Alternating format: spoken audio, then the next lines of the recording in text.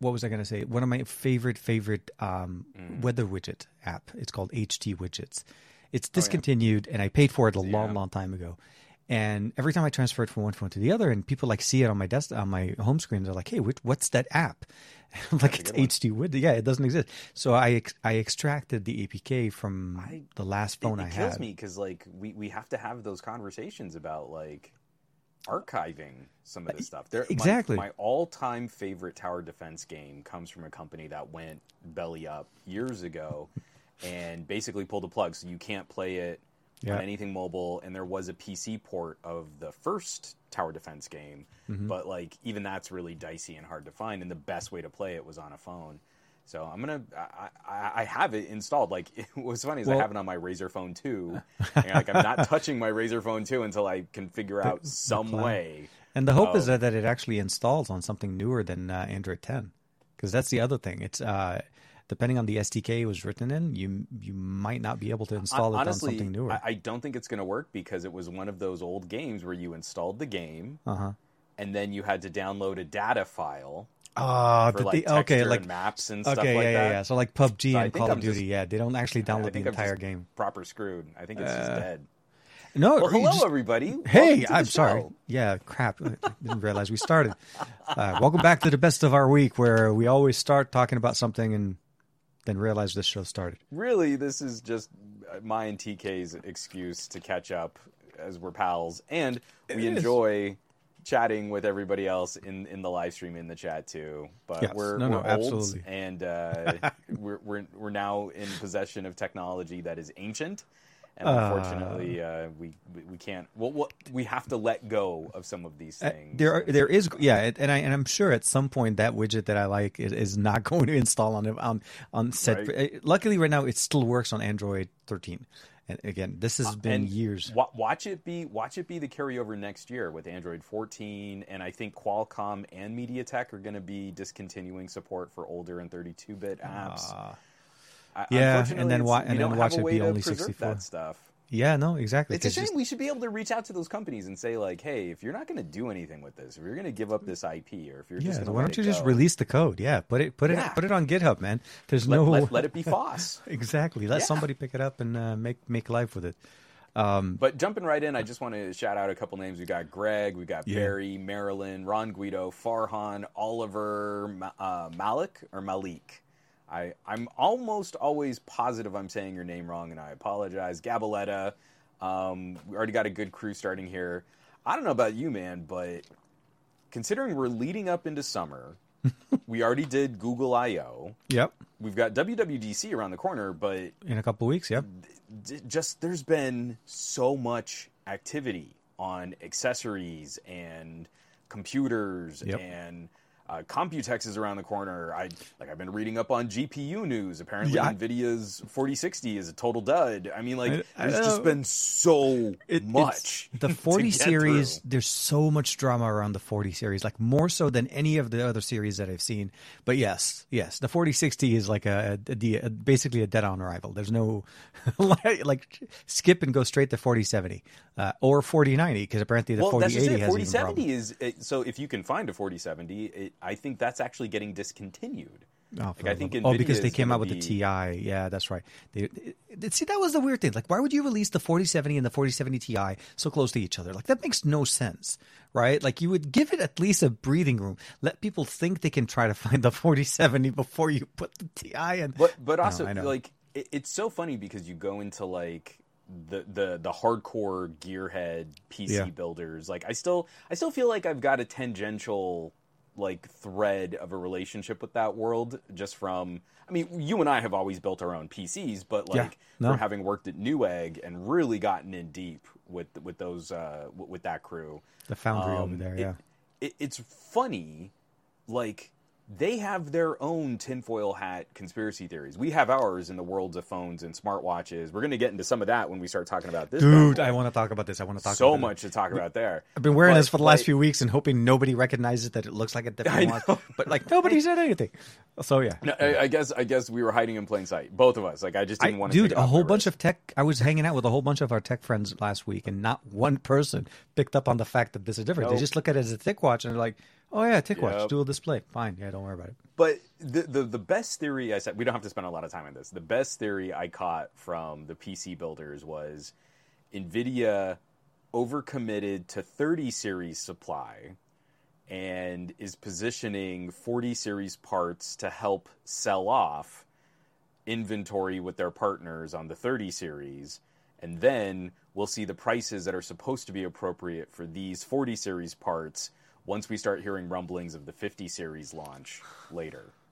And that So they're always- playing sixth-dimensional chess. With, Yeah, I was like, yeah. Anytime they're you think you're purposely tanking the interest in these now, and then it'll seem like such a good bargain next year when you can get a 4060 for $250.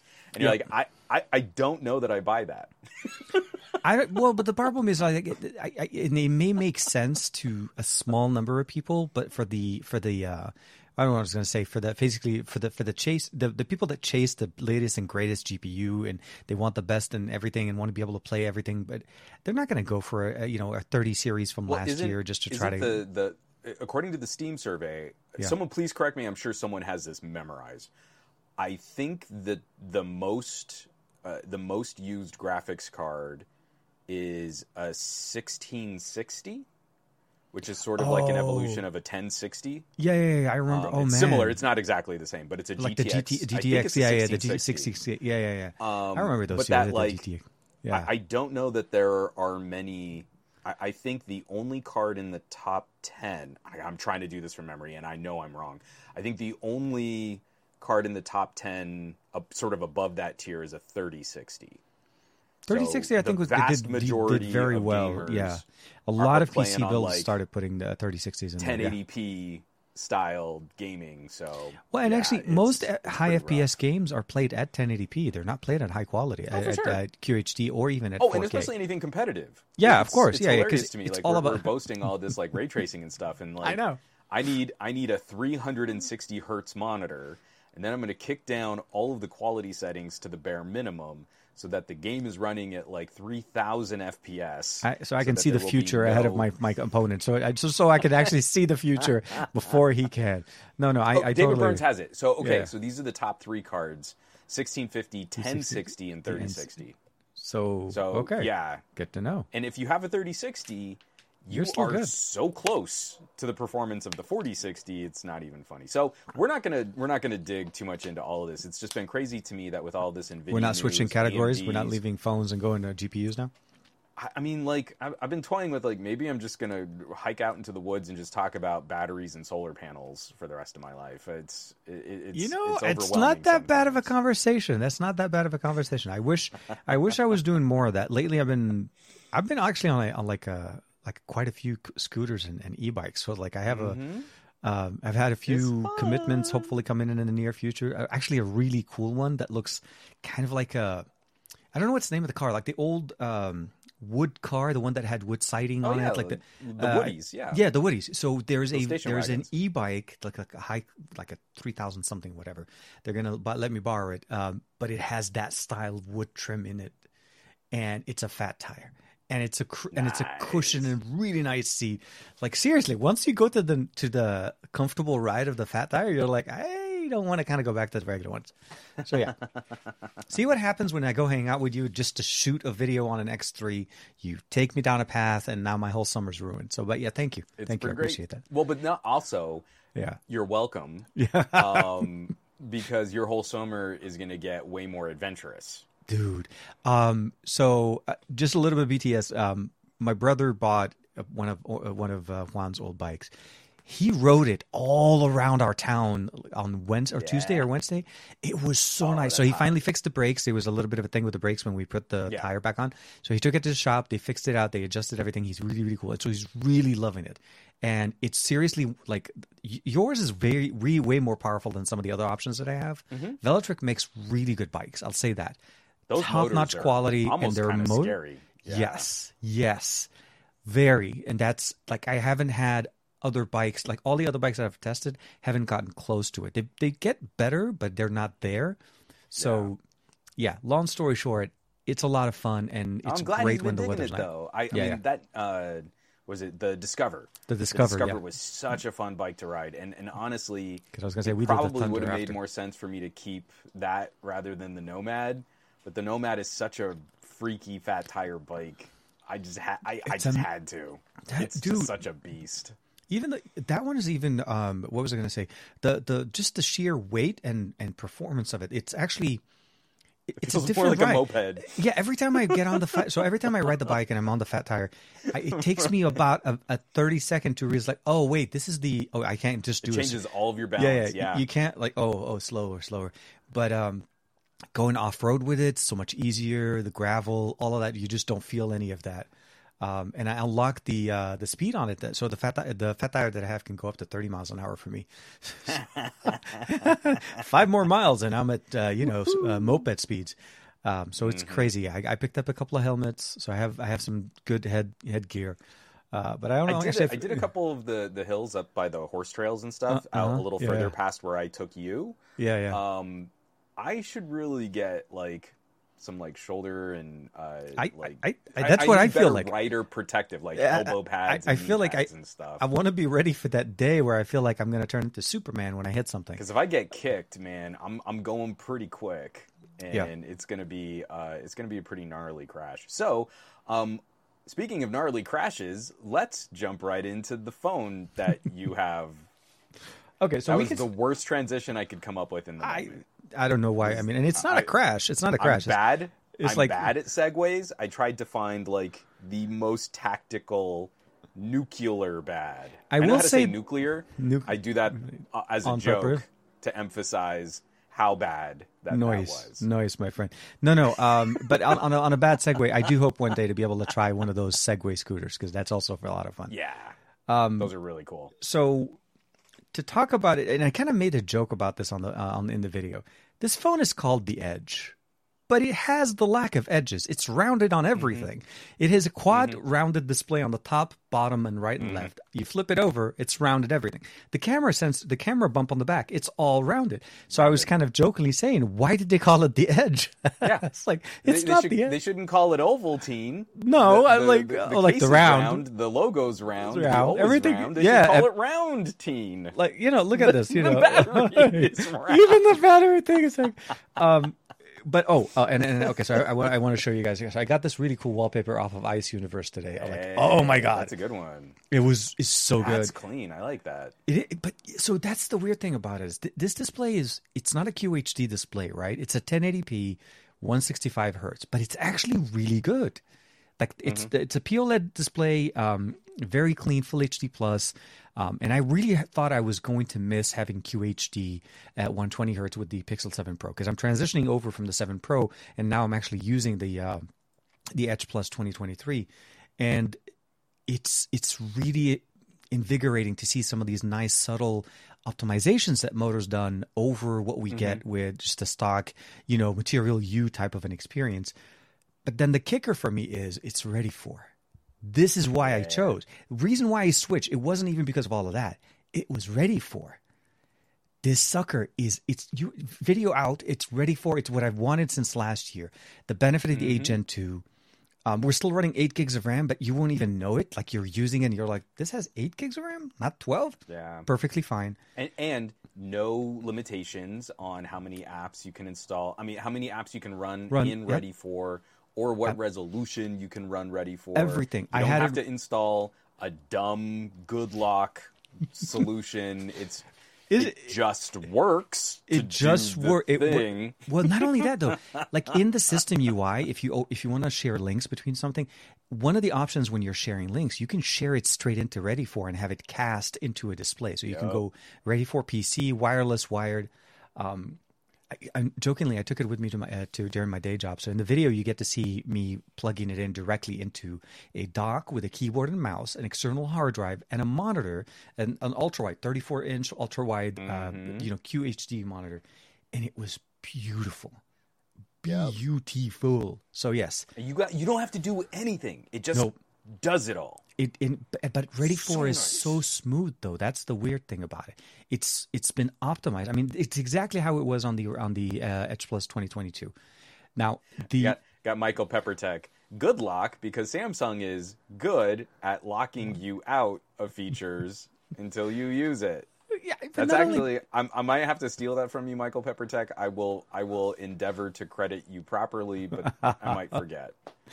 But hopefully, I like that. No, I know it's a tough call. But yeah, every time we get those improvements on a Motorola, that's where we get extra settings and features and upgrades for Samsung DeX. Yeah, but it's still been that thorn in the rock in my shoe.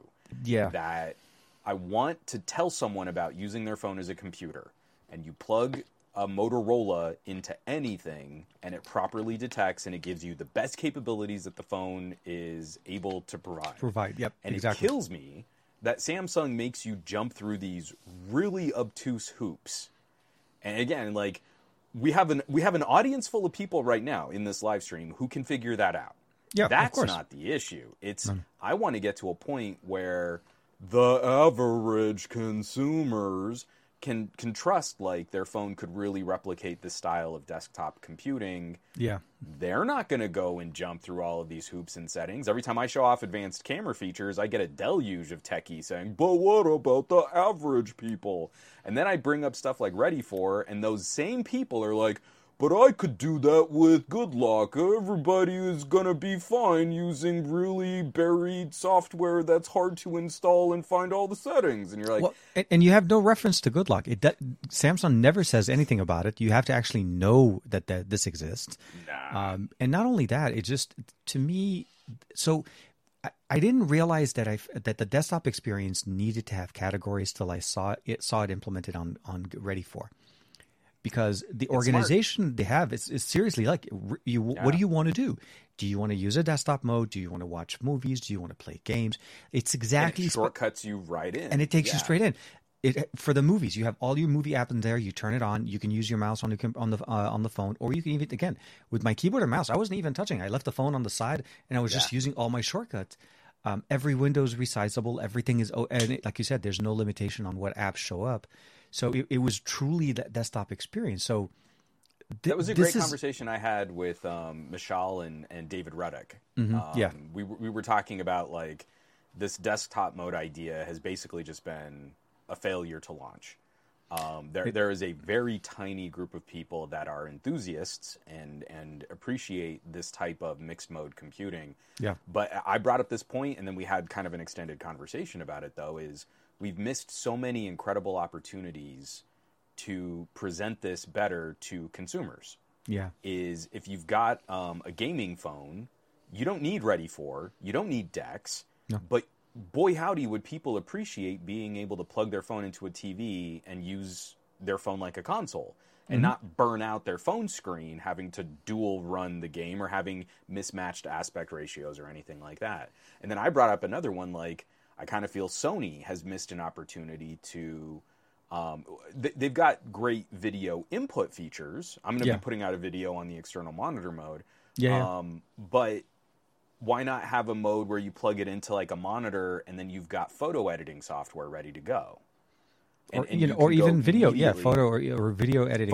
Or you know what, you could maybe pick at like a launch screen, but if the camera is so if the phone is so production focused, give me a streamlined, simplified, I'm going to work on a bigger screen using these tools. And the closest we've got to that is LumaFusion, where LumaFusion has finally brought over to Android second monitor support. And it's rudimentary. You push a button and it just turns the monitor into a preview window, and you still do all the editing from the phone. But if LumaFusion can do that, and it's monitor and aspect ratio aware, why can't any other app or any other developer or any other phone manufacturer figure this out? The only thing we ever seem to get is screen mirroring or some half-hearted attempt at like, well, I mean, if you install this app and then you can do this and then you can kind of change the aspect ratio on the fly, and if you do an ADB command, then you can fix all of these. And you're like, that's not it. What I need is I've got a dock on my desk. I put my phone in the dock, and then a computer works. No, it can't get that. To me, it would be the exact same dock I dock my laptop to it. I just don't dock the laptop. I dock my phone. And I feel like maybe that would be the next section that Sony needs to start focusing on, because they've done improvements in the monitoring app, and now we can record the 5 can record internally to its storage, but there's still like, what do you do with that content? We have the voice app, which allows us to do some work, but it's cloud based. And it's not really very much into like slicing and dicing. It's mostly about separating the tracks and cleaning up an audio, and all of that's done via their online services. But yeah, if the ability of making this truly a Maverick type of a device that can work for creators, we need that function, plugging it into a display and getting that desktop experience. Start editing it. I'm glad. Yeah, I'm glad you're on the train, because like I was trying to show off Ready for last year. Same. Yeah. No, big. How has the rest of the phone been? I actually just posted a really sort of tongue-in-cheek photo from my Moto Edge Plus 2022 on my Discord, because it was like, this is the poorest performing premium phone camera of 2022, and I feel like it's a pretty good photo. But even I would have again, I lovingly sort of pick on Moto because they're not trying to be a content creator brand, but it's still like kind of illustrative for me to say, I truly believe that this phone had the poorest performing camera in its price tier. For that, I feel like the camera is plenty capable in the hands of people who are going to use a phone like this. Like, there's nothing to really hold you back, even if I would still consider it the least performance. It's definitely not going to win awards, and I think for me, the performance that I've seen with it overall, I'll say this: the triple camera setup that we have on the back, the 2 primary 50 megapixels, the ultra wide and the main is going to be 50 megapixels, and then we have a portrait lens. We don't have a telephoto lens, so it's a portrait imagery. The ability of basically using a third sensor, a 12 megapixel, just for portrait, for video, as well as for photography. The front-facing camera is a 60 megapixel camera, which I think it's the same 60 we had last year. I don't really feel like it changed much. The biggest thing that I loved about it is that we have 4K 60 across all lenses, so it's a continuous experience all across, with 8K 24, I think, limited to the main sensor. But images are still pretty decent. I put out a whole bunch of samples in the video that I was shooting. A few I did end up having to basically touch up a little bit with Snapseeds and stuff like that. But at its raw information, you're able to shoot high megapixel images if you want to take a full readout of your sensor.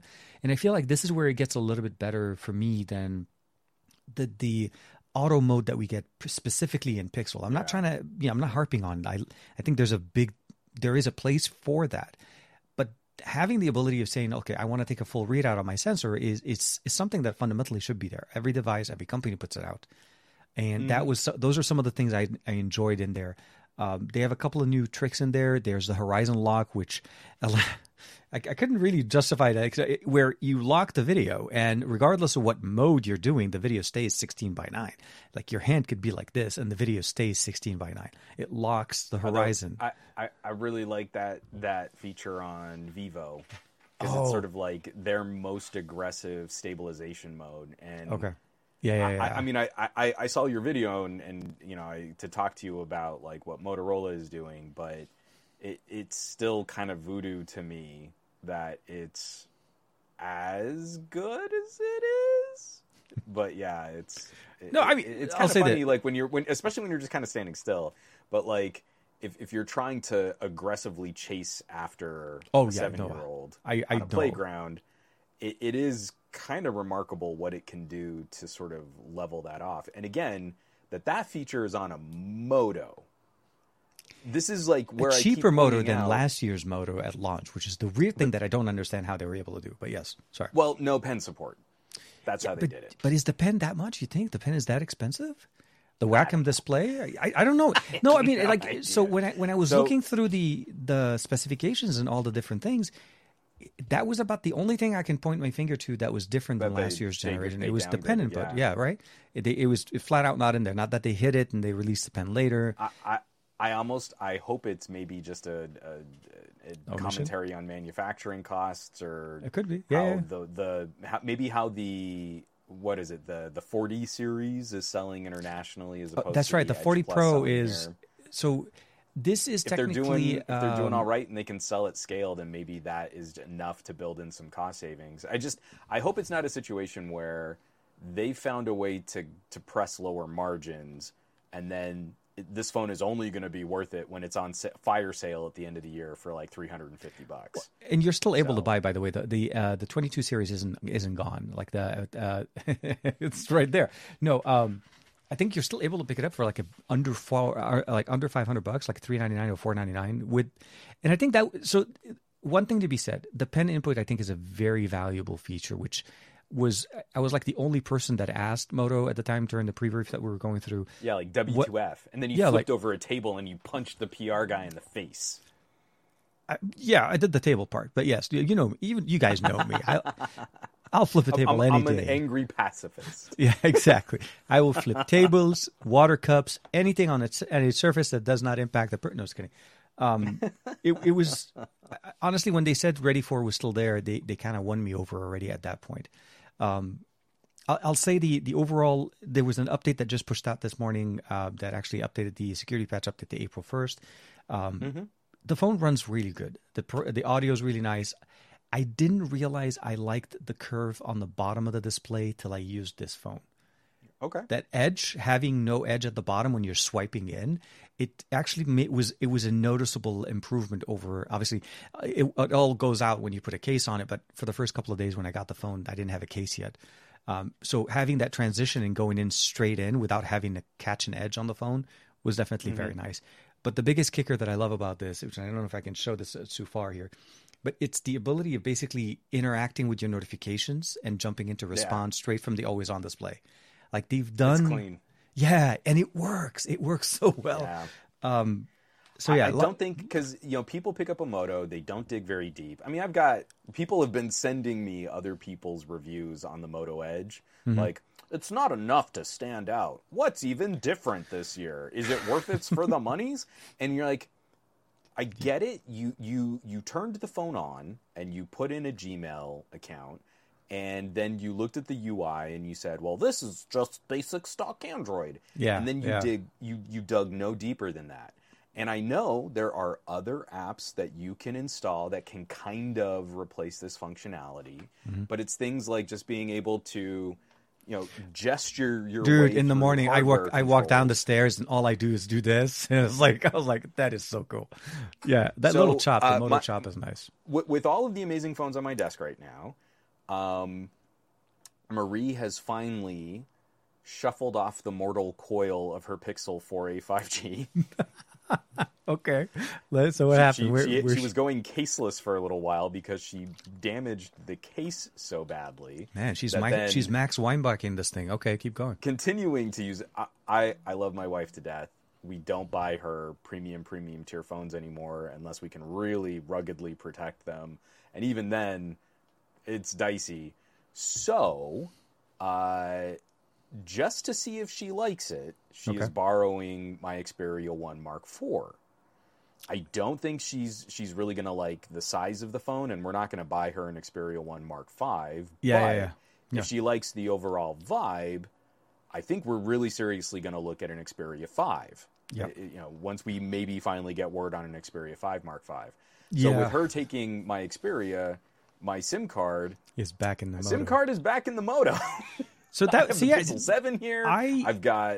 I've got all of these Vivos and Xiaomis. I've got a bunch of other like sort of import phones. I've got the Pixel 7 Pro. It's something I want nice. The Moto phone, and then I carry another phone for the camera. So, but I'll say that it's kind of a weird. Yeah. So it's been more of the norm for me within the recent months. That you're right. I have the Xiaomi 13 Ultra sitting in my other pocket. I mean, if I'm taking a photo, if I'm taking a video, don't get me wrong, I can pull out the Moto, but if I really want to get that footage the way I really want it, the 13 Ultra or the Find X6 Pro are for me right now the phones. And if I'm alternating between those two. But yes, these are cameras. These are, speaking of which, sorry, real quick. I reached out to Giztop, and they said that they're going to start shipping out the camera kit early June. So I'm assuming they're getting a stock, some kind of new stock or something. I'm hoping in the same boat. Get the shipping notification. Yeah. I still, like you, we said it like last week, I think. Like at some point they'll probably just cancel those pre-orders. I was trying to cancel. I was trying to reach out. No, that's what it was. I was trying to call them or contact them to cancel and said, is there any chance to give me any updates or whatever? Because if you can't, can we just go ahead and cancel? They're like, well, it looks like we're going to be shipping them early June. They said via text, in June at the beginning. And I'm like, so, backwards on there. So I confirmed, you meant in 2 weeks, beginning of June, you're going to start shipping out kits. I was like, okay. We'll see. I would like to carry the 13 Ultra in that configuration all the time. I don't want to carry it at this point. I might as well, because I'm not going to use it as a phone. So even if you try to unlock, there is the European ROM that's already out. It's been leaked. Okay. You'd have to unlock the bootloader, which requires to basically no more DR. So you can't have Google Pay or any of those services. Yeah. They stopped because you can't relock it once you transfer over to the other ROM. Yeah. But you'll get the international variant of it. And then the other thing that I didn't like is it still doesn't give you eSIM, because eSIM is a built-in function. So yeah. It's not really a solution. Really might as well stay early. This is a phone for coverage, and the main thing I want to talk about is the camera performance. Anyway, so this is my little portable production.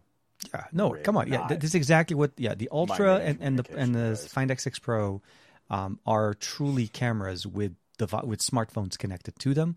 But it is, at the end of the day, these are cameras that you use, and you use them purposely for the function that you're trying to do. Yeah. So, but I will say this. Surprised that I'm still digging the Moto, even though from last year to this year. Because last year I didn't get a chance to play with it for that long. Last year I played with the Verizon variant of it, and I couldn't test it out with like T-Mobile and some of the other options. So it was never, I wasn't going to switch to Verizon. And then that one I ended up returning. I think was it shortly after I got it, about a month or so later. They asked for it back quick. Yeah, it was pretty quick, and I kind of. So I also got a Verizon model to review, and eventually they said that I could just hold on to it. So I maybe sent it to a family member who is on Verizon, and unfortunately, he's such a good dude.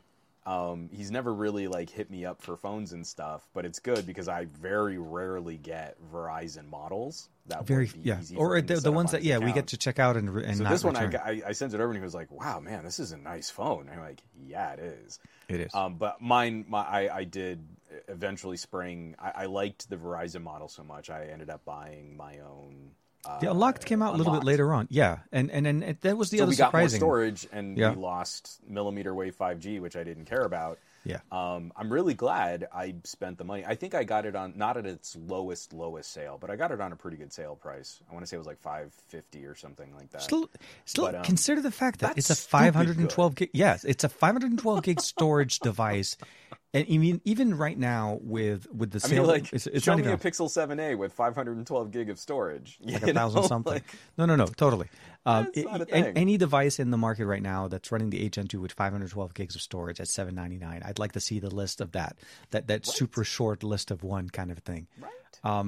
So I am going to miss the stylus. I really am going to miss that. It is one of my favorite things to do when I'm rocking this phone, when the SIM card is in it, where we'll go out to Shake Shack, because that's Lexi's favorite cheeseburger, and I can slide her the phone and pull the pen. Yeah, I mean, I'm with No, with absolutely, her. absolutely. Team Lex all the way.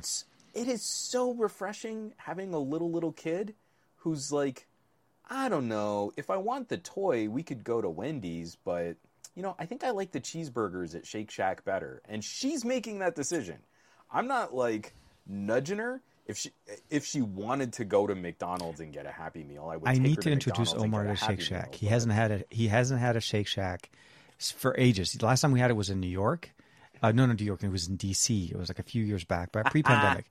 So it was. Yeah. So Sean was catching my commentary and stuff, and I was really hyping up the Moto Edge, and he ran one too. So there are a few folks. I mean, people actually checking out some stuff that's not. I mean, because I would say this is a niche productivity phone. Mm-hmm. It's not really kind of the same kind of mainstream idea of trying to be an all-rounder. But it also kind of came out this year. The point I was making is we'll be waiting for our order, and I can slide my phone over to her, and she's familiar with the Autodesk Sketchpad. Mm-hmm. So all of those pens and tools and all the different brushes and stuff. So she's got the stylus, and it's pressure sensitive.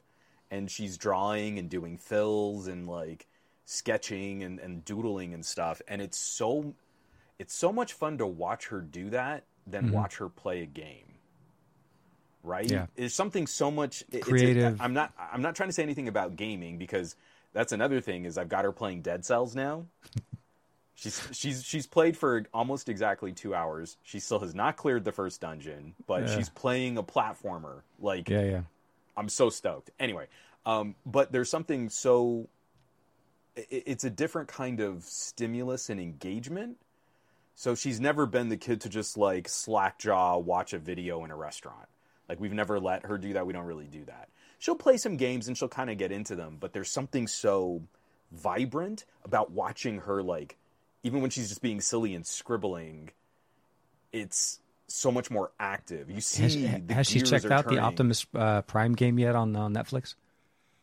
No, that was actually. I really want to try it. I might let her kind of play that. I played through.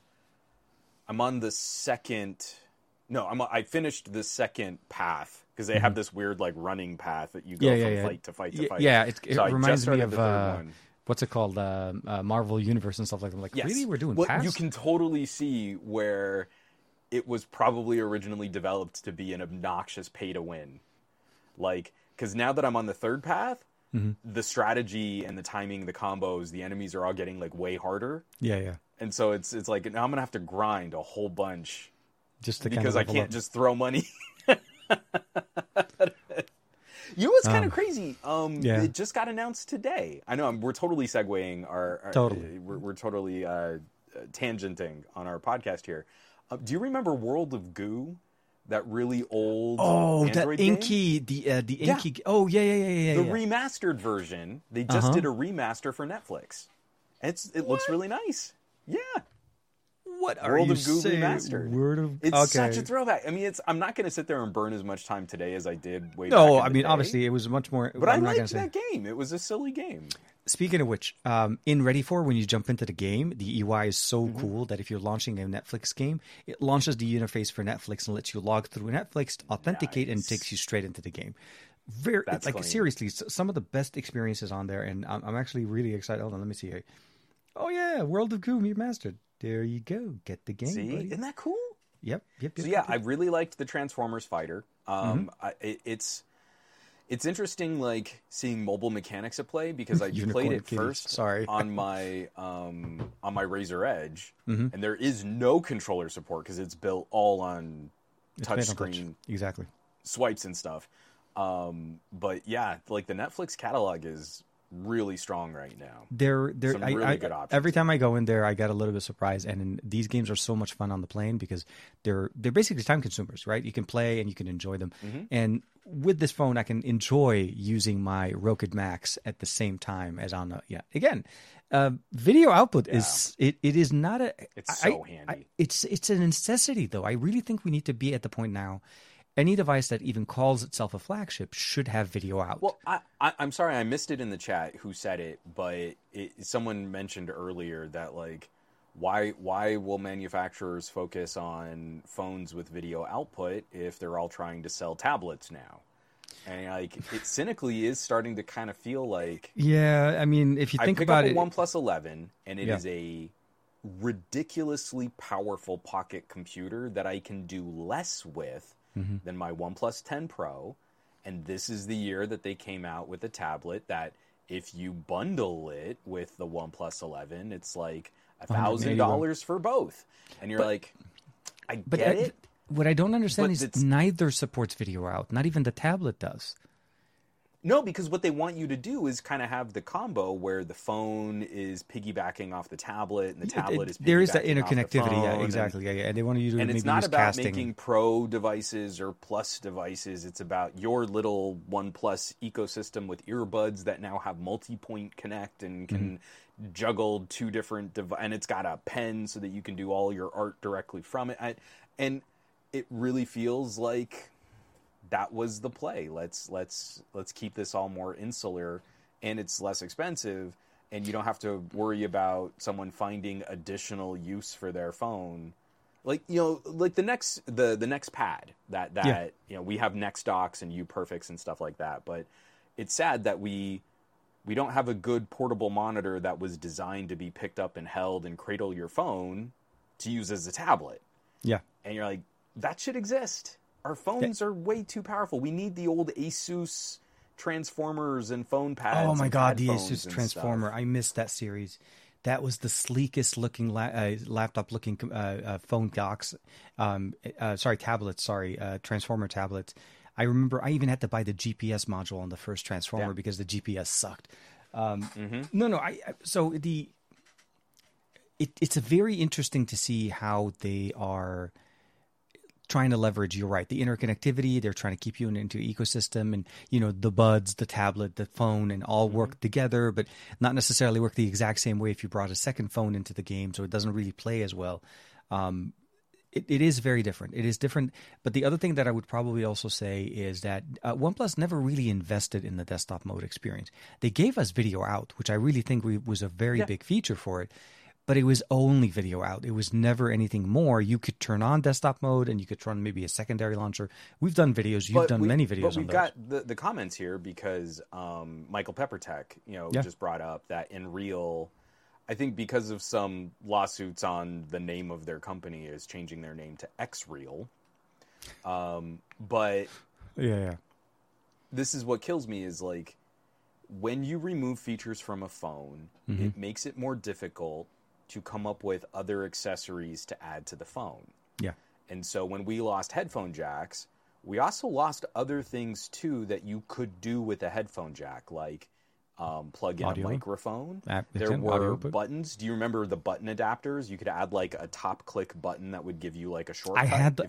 I bought those. I used to have a whole bunch just to basically have the clicker, and I used to use it on my OnePlus, but yeah. We saw how that was a rough transition for credit card readers. Because that was the interface people would use to swipe a credit card was off of the 3.5. Because Even that was a universal antennas. A lot plug. of devices that used to have radios inside, they used to use the headphone jack. FM radio would attach, and then you would have an antenna that you could use for that kind of. It's my favorite gag in it's a South Korean zombie movie, and I think it's #alive. Okay, I might have that wrong. But it's kind of about the pandemic. It's all these people who have survived the initial wave of a zombie outbreak, and they're all sort of stuck in their homes, isolated from each other. And this one character is like trying to get these emergency radio broadcasts, and he's like, "Okay, well, I need a pair of headphones so that I can connect my phone to this radio frequency so I can get these alerts." And he dumps out a box of audio gear, and it's all Bluetooth. It's all Bluetooth earbuds and headphones, and it is like I think he actually like drop, he actually like poop, It's like, oh, I can't do this. Like that's kind of I know that. But like all those things. So when you remove video output, you remove any potential for a future accessory like wearable displays, augmented reality, VR. All of that means you literally cannot use the incredible compute power of a OnePlus 11 to drive a more immersive or content-rich experience. And that kills me. Because you can fire up the Nebula app on a OnePlus 10 Pro, and that works really well. It looks really good consuming content that way. No, and that was one of my biggest things about the Ultra on the 13 Ultra is the fact that, Xiaomi supports, video output. Finally, like video output legit. Finally. Yeah, like it was it crazy. Feels ultra. It feels like against my 12S Ultra, the 13 Ultra feels more ultra. Every time Ultras are ultra, but some are more ultra than others. There's something different about the 13 Ultra. Like it has a certain, like it just performs so well. The cameras are always consistent. The performance, software updates on this has been crazy. Like it's really weird to see Chinese companies and how frequently they update phones for the Chinese market. But then you see the international market get so few love, a very little bit of update. But it definitely seems to be a source of hometown pride. I think we've had that conversation before, actually. It's on this podcast, but it's a tough story. But it's this is one of those reasons I was saying we probably don't really benefit much by going to try to maybe flashing this with the EU ROM and trying to get it in there. I think we should just stick with what it came with because I think that's going to be the best experience the Ultra is going to give us. Like realistically, sorry, I'm probably I'm probably just going to keep it on the Chinese ROM because the updates have been more aggressive. That's not the word I want to use. More timely. More aggressive. They come up there and they're like, Update.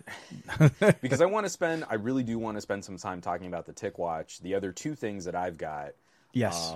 Let me talk about the phone, and then we can save the tablet for the very, very end. If we've got I'm actually interested to find out more about that tablet because I've never heard of that brand before. So we'll push pause there, but I just want to highlight this because from talking about the most expensive phones on the market today, every single time I get this company here in the Gadget Lab, it makes me crazy that we're not seeing more entry-level competition for good devices here in the United States. And so this is the Inifinix Note 30 Pro. So you got the Pro. There's a Note 30, there's a Note 30 Pro, and a Note 30 5G. You got the 5G? No, I got the Note 30. Oh, you got the Note 30. Okay. I got the base model. You got the Pro model. Mine is not a 5G, middle. It's a 4G LTE. Yeah. Ballpark for the Pro, and again, this is all depending on region and distribution and exchange rates for currencies, but what Infinix is aiming for is around $270 US, the equivalent of $270 US. About $239 for this guy. Yeah, I was going to say between 240, wasn't it? Yeah, 239, 240. Sorry, yeah, 240. Yeah. Sorry, for some reason my brain went to 250, and that's not what it is at all. No, hey, so we're doing the exact same thing. Remember last Friday? I could not do math. It was just not the right thing. You pulled the string on my back, and math is hard. Oh, yeah. It's the more we're talking about Sorry. the full MSRP, sub $300. Now, Infinix has carved out their niche in also shipping phones to regions that are woefully underserved by larger players. Absolutely. So many people love to come to my comments on Infinix videos. Oh, but I could buy an old premium phone for less. And you're like, that's great. Absolutely. Infinix doesn't ship to countries where the people who live there have easy options to buy a 2-year-old iPhone that cheap. Yeah. That doesn't exist targeted for them. Yeah, exactly. And again, we are talking full MSRP, not what the phone will cost on the ground if there's a deal, if there's a sale, if there's any other price or assistance. It could be a feature phone on a company, on a 2-year plan or something like that, depending on where you are. Absolutely. The price is so affordable that you could definitely see that happening. And you get so much with like a large display, high refresh rate, fast charging, like crazy for that price point. Like seriously, they really stacked the features. I didn't spend as much time digging through and memorizing the specs on the Note 30, but on the Note 30 Pro, the only compromises people are going to make for the full feature completeness of this, the only compromises you're going to make are 5G. This does not have a 5G radio. Nope. It does not have an IR blaster, and that one was a little sad for me because the Infinix Zero, I think, still had an IR blaster. Yeah, we lost the IR blaster, but we have stereo speakers. And you're stepping down to the G99, a modest Helio. I'm running the Helio G99. Which one's is that? I think it's on the same. Note 30. I think it's the same. Yeah, I think we're running the same processor. I think it's where the configuration. I think so. Yeah, I'm pretty sure it's the G99. I have 45 watt charging. I think you have 65 watt. You're slightly higher. 64 megapixels is the primary sensor as opposed to that 108 that you have. 108. And that's actually kind of a wash. No, I know. It's a numbers thing. The only thing it might be a little bit better at, because there is no fancy pixel resampling software algorithm. There's no video stabilization, even software stabilization. This is a G99, and 1080p video is taxing the G99. Yeah. The one thing it's probably a little bit better at than the Note 30 is crop zoom. Okay. That 108 megapixel sensor is probably a little bit better at doing a 2 to 4 times zoom, which again makes the macro sensor absolutely useless. So I'll say that 2 times zoom from the main camera looks so much better than any of these crappy 2 megapixel macro lenses. sensors. I think at some point there has to be some kind of petition we can sign where companies can just stop using the leave it off. megabit. Yeah, just keep it. I know you want say it to you have one look like camera. you've got 6,000 cameras here. Yeah, exactly. But you really only have one functional camera. I saw that in your video when you were saying that. Like, look, this is going to be that one camera. I don't know what the third sensor is for. Like, don't even bother. Just seriously, stay to the 64 on the 30. Go for the 108 on the 30 Pro. So I just want to break this down real quick. Yeah, go for it. Sub $300. Yeah, 120 hertz refresh rate OLED, 1080p even on the 30. resolution. This is a 5,000 milliamp hour battery, 65 watt charging, 15 watt wireless charging, reverse wireless charging. Yeah, and this has charge separation. Wow. Okay. You can plug in the Note 30 Pro. I don't know that the Note 30 has it. You can plug in the Note 30 Pro and bypass the battery. So when you're using it, you're not charging it.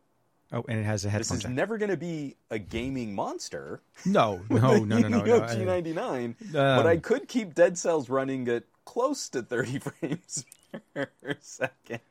I mean, like... Everything else it's got a headphone jack. It's got dual SIM or single SIM with a memory card slot. Yep. It's got stereo speakers. Is yours badged JBL? Yes, same JBL. JBL tuning. Yeah. Stereo speakers by JBL. I think they kept that down. Yeah. Even the like camera performance for stills is pretty good. The camera performance for video is miserable. You're never going to do much with video on a sub $300 Infinix. Yeah. But it is shocking how feature complete, how much phone you really get for not a lot of money. I mean, I would put this overall experience up against a Galaxy A series. I think you'd be in really good shape. The Galaxy A series is going to be more powerful. It's going to be better at graphics intense gaming. It will not be the battery monster that this is. No. It's not going to be as feature complete as this is. The UI reminds me a little bit of the notification panel reminds me a little bit of MIUI, the way they set it up with the two separations, the swipe split. right. I hate that so much. I do like that they kept the large folders though. Yes, this is like the one thing, because they finally got rid of the stupid app drawer, because they used to do that thing where you could swipe up, but then you couldn't swipe back down. It would take you to that weird shelf, and then you could never get out of your app. You could never get out of your app drawer. So they finally got rid of that. But they have these new like mega large folders and this new sort of at a glance large folder widget. It's like more of like your recent. I was gonna say it's like more of like your most recent. It's kind of like how I think the Pixel Fold is going to be doing it with that little raised bar that every time you go to recent, it shows up more like your recents app. It's functional. The sub $300 version of Honor, that idea. Honor uses very similar UI elements like that on their launcher. The big folder with the swiping and everything. I feel like Infinix kind of like they look at the bigger guys and they're like, what can we copy? Yeah. So they copied that. Those functions are on Honor devices. They've been there for about a couple of generations. And then this notification bar like, hey, Xiaomi's been doing it good. Okay, go ahead and copy this one. So, and again, I'm not entirely sure because like what the differences are going to be between like the Note 30 Pro and the Note 30 5G. I don't know if it's the Note 30 Pro 5G. It might just be the Note 30 5G. Pre-installed screen protector, hard plastic case, so not a rubbery bumper case. Yeah, mine was also very. I had a pre-installed screen protector and I had an extra one. So you can also So that's what I'm getting at. Earbuds in the box. Same. Yeah. The fastest charger that the phone supports in the box with the USB cable, and this is the pre-installed plastic screen protector. They also included a tempered glass. That's the spare that I got. Yeah, exactly. It's a fully inclusive package for less. Yeah, it's like the old days when we used to get all those extras in the box, and then we slowly every generation we lose one piece at a time. It's so. Yeah, what I think is hilarious. I think the main thing driving the price difference between your Note 30 Pro, your Note 30 and my Note 30 Pro, is that they sent me the retail bundle that some regions will get, not all regions. Some regions will also include a 15-watt wireless charging pad. Oh, serious? So for that, okay. Yeah. That is crazy. So you got the wireless. Well, because yours has wireless, by the way. Mine doesn't. The 30 does not have wireless. So I really feel like the component pricing between the two phones isn't really that much different. No. I feel it's just like the wireless charging, the different camera module, and the fact that some regions will have the wireless charger bundled is the $30 difference between the two phones. That's what makes the Pro a Pro. It is. Well, I mean, I'll say the higher the camera spec, the faster charging. I feel like they're making a very hard line and saying what makes a Pro over what makes a standard model be a standard model. And the reason, every time I've gotten these devices, I've always been super, super happy to see that Lebanon is one of the countries that they set up to. And I think they sell in Lebanon. So that was the biggest thing for me. So it's easy for me to jump into Arabic mode if I want to turn it on and just kind of enjoy using it. And I didn't get a chance to spend that much time with it, but I hope I'll be able to kind of put it together. Yeah, NVIDIA's having a hard time. Yeah, you got a very different package than I did, man. You got the primo, top of the line shelf. We always love the chunky box, right? The chunky box is always something to aspire to. Always extra the stuff. Super sleek slim box is crap, but this was the chunky boxes in one sleeve. And actually, to kind of not to circle back too much, but I realized the Motorola's approach this year is slightly different. I mean, they included the charger in the box on the expensive phone, where on the budget phone with the stylus, they didn't. No. They're like, you have 15-watt chargers. Just go check your drawer. I feel we need to keep a little bit of pressure on. I feel there's a pushback to all of because we want to say there's like a standard, and there really isn't. Power delivery is a standard, so USB PD, great. But everyone is including other alternative charging schematics, and I feel we're getting close to a point where it is becoming a potential consumer harm having different charging standards and companies not properly delivering those standards. So I've got a U-Green high wattage charger. Okay. It freaks out some of my phones. I can't charge a Sony phone on it. It immediately does that liquid detected in the charge socket. And you're like, that's bad. There is a miscommunication happening between that charger and the phone. And the more we keep pushing battery technology and charging technology, I feel we're running dangerously close to someone getting hurt. And I don't want us to get to that point where you have to have like a personal injury lawsuit and then a class action to fix this problem. Instead, the solution is you got 68-watt charging on that Moto Edge. You put the charger in the box. Yeah, and I think that is way too much wattage, and your battery is getting and it's non-common. Very, very like the chances that you're upgrading from the Edge 2022 to 2023 is slim. I'll be honest with you. If you're from anybody that got the 2022 edition, when you look at the 2023, you're like, I don't want to lose my pen. I'm getting 90% of what the experience is anyways, the same experience, Gen 1 to Gen 2. Yes, we got a little bit better thermals. But at the end of the day, when you're looking at it realistically, this is obviously for earlier generations. And it is not going to be a charger that you have probably commonly around. It works with PD chargers, I'll say that. But how many of us have 65-watt or 80-watt PD chargers sitting around? Maybe 45 if you have the fast charging on some of the other techs. So the fact that it's included, I think that was very happy. And I'm also very happy to see that Inifinix is not including just the charger, but the headset and the glass and the case and literally everything that you need to start use the phone out of the box. Exactly. For under $300. And I cannot stress this enough. I wish we had these here. Yeah. I very much value that Inifinix and what's the other sister brand? Oh, I forgot the name. Techno. Yeah. Techno's doing a little more. Techno's trying to push higher. I mean, we saw the tablet, not the tablet. But again, they're sort of I want to use the word like they're kind of commiserate entities. Yeah. But their business model is focused on trying to bring these devices to communities and to regions around the world where competition has been a little more scarce, and Apple or Samsung isn't working as aggressively in a lot of these regions to sell nicer products. Obviously, companies like Sony radically scaled back their distribution, and you're never going to see a phone like that in a lot of these regions. And you've got Infinix delivering it's just one of the most fun, fully featured, fully accessorized, ready to go. I mean, like, doing what I feel people would be doing on a sub $300 phone, nothing's holding me back.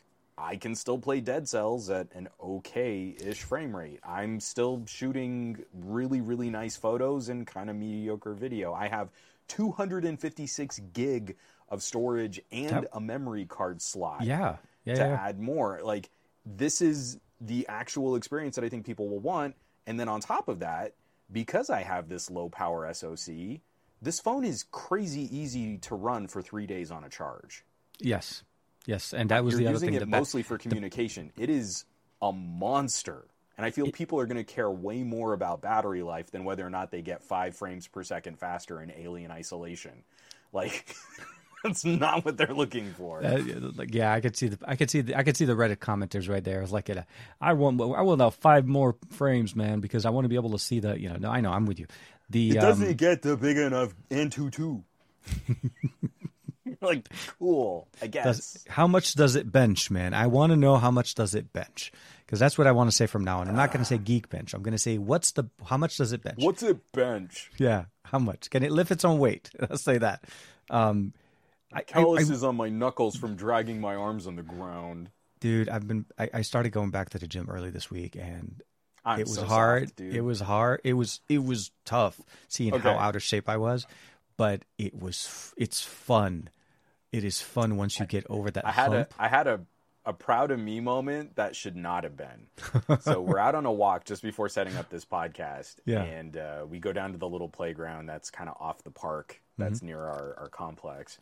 And Lex is getting amazing at the monkey bars. Like, she can do individuals, she can like do Tarzan swings and like skip rings, and like she's doing really well. She kind of point blanks me and says like, "Well, Daddy, can you still do pull-ups?" Flip. Oh my! I can't. Yeah, jump up onto the bars, and like I stop myself from swaying, and I just do. It's not even really a pull-up because I'm in between 2 monkey bars, so it's not a chin-up. I don't know what you call it when your hands are parallel to your head as opposed to a pull-up or a chin-up. But I do one with really good form, like smooth. I'm not like shaky or wobbling. I just do one. Yeah. And the strip.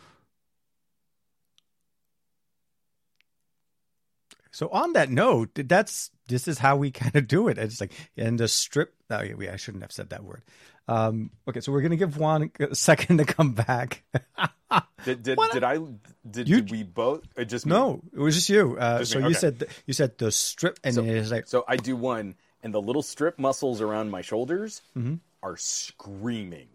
Oh, crap. Okay. Like it hurt. My biceps, everything else, like I kind of do like passive resistance and like push-ups and walks and stuff like that. But yeah, I can still do like I can do a straight 40 push-ups. I don't have a problem with that. It's the pull-ups, and wow, I did over one, and then slowly let myself back down and got off the monkey bars and tried to play it off like, yeah, I can still do pull-ups and stuff. What up? Hey, it's me. Marie even kind of walks over like, hey, that was pretty good. But I was like, I would not have been able to do a second. Like, honey, yeah, that was the only one I could do. It's great. Yes, I know. It's like championship league way right there.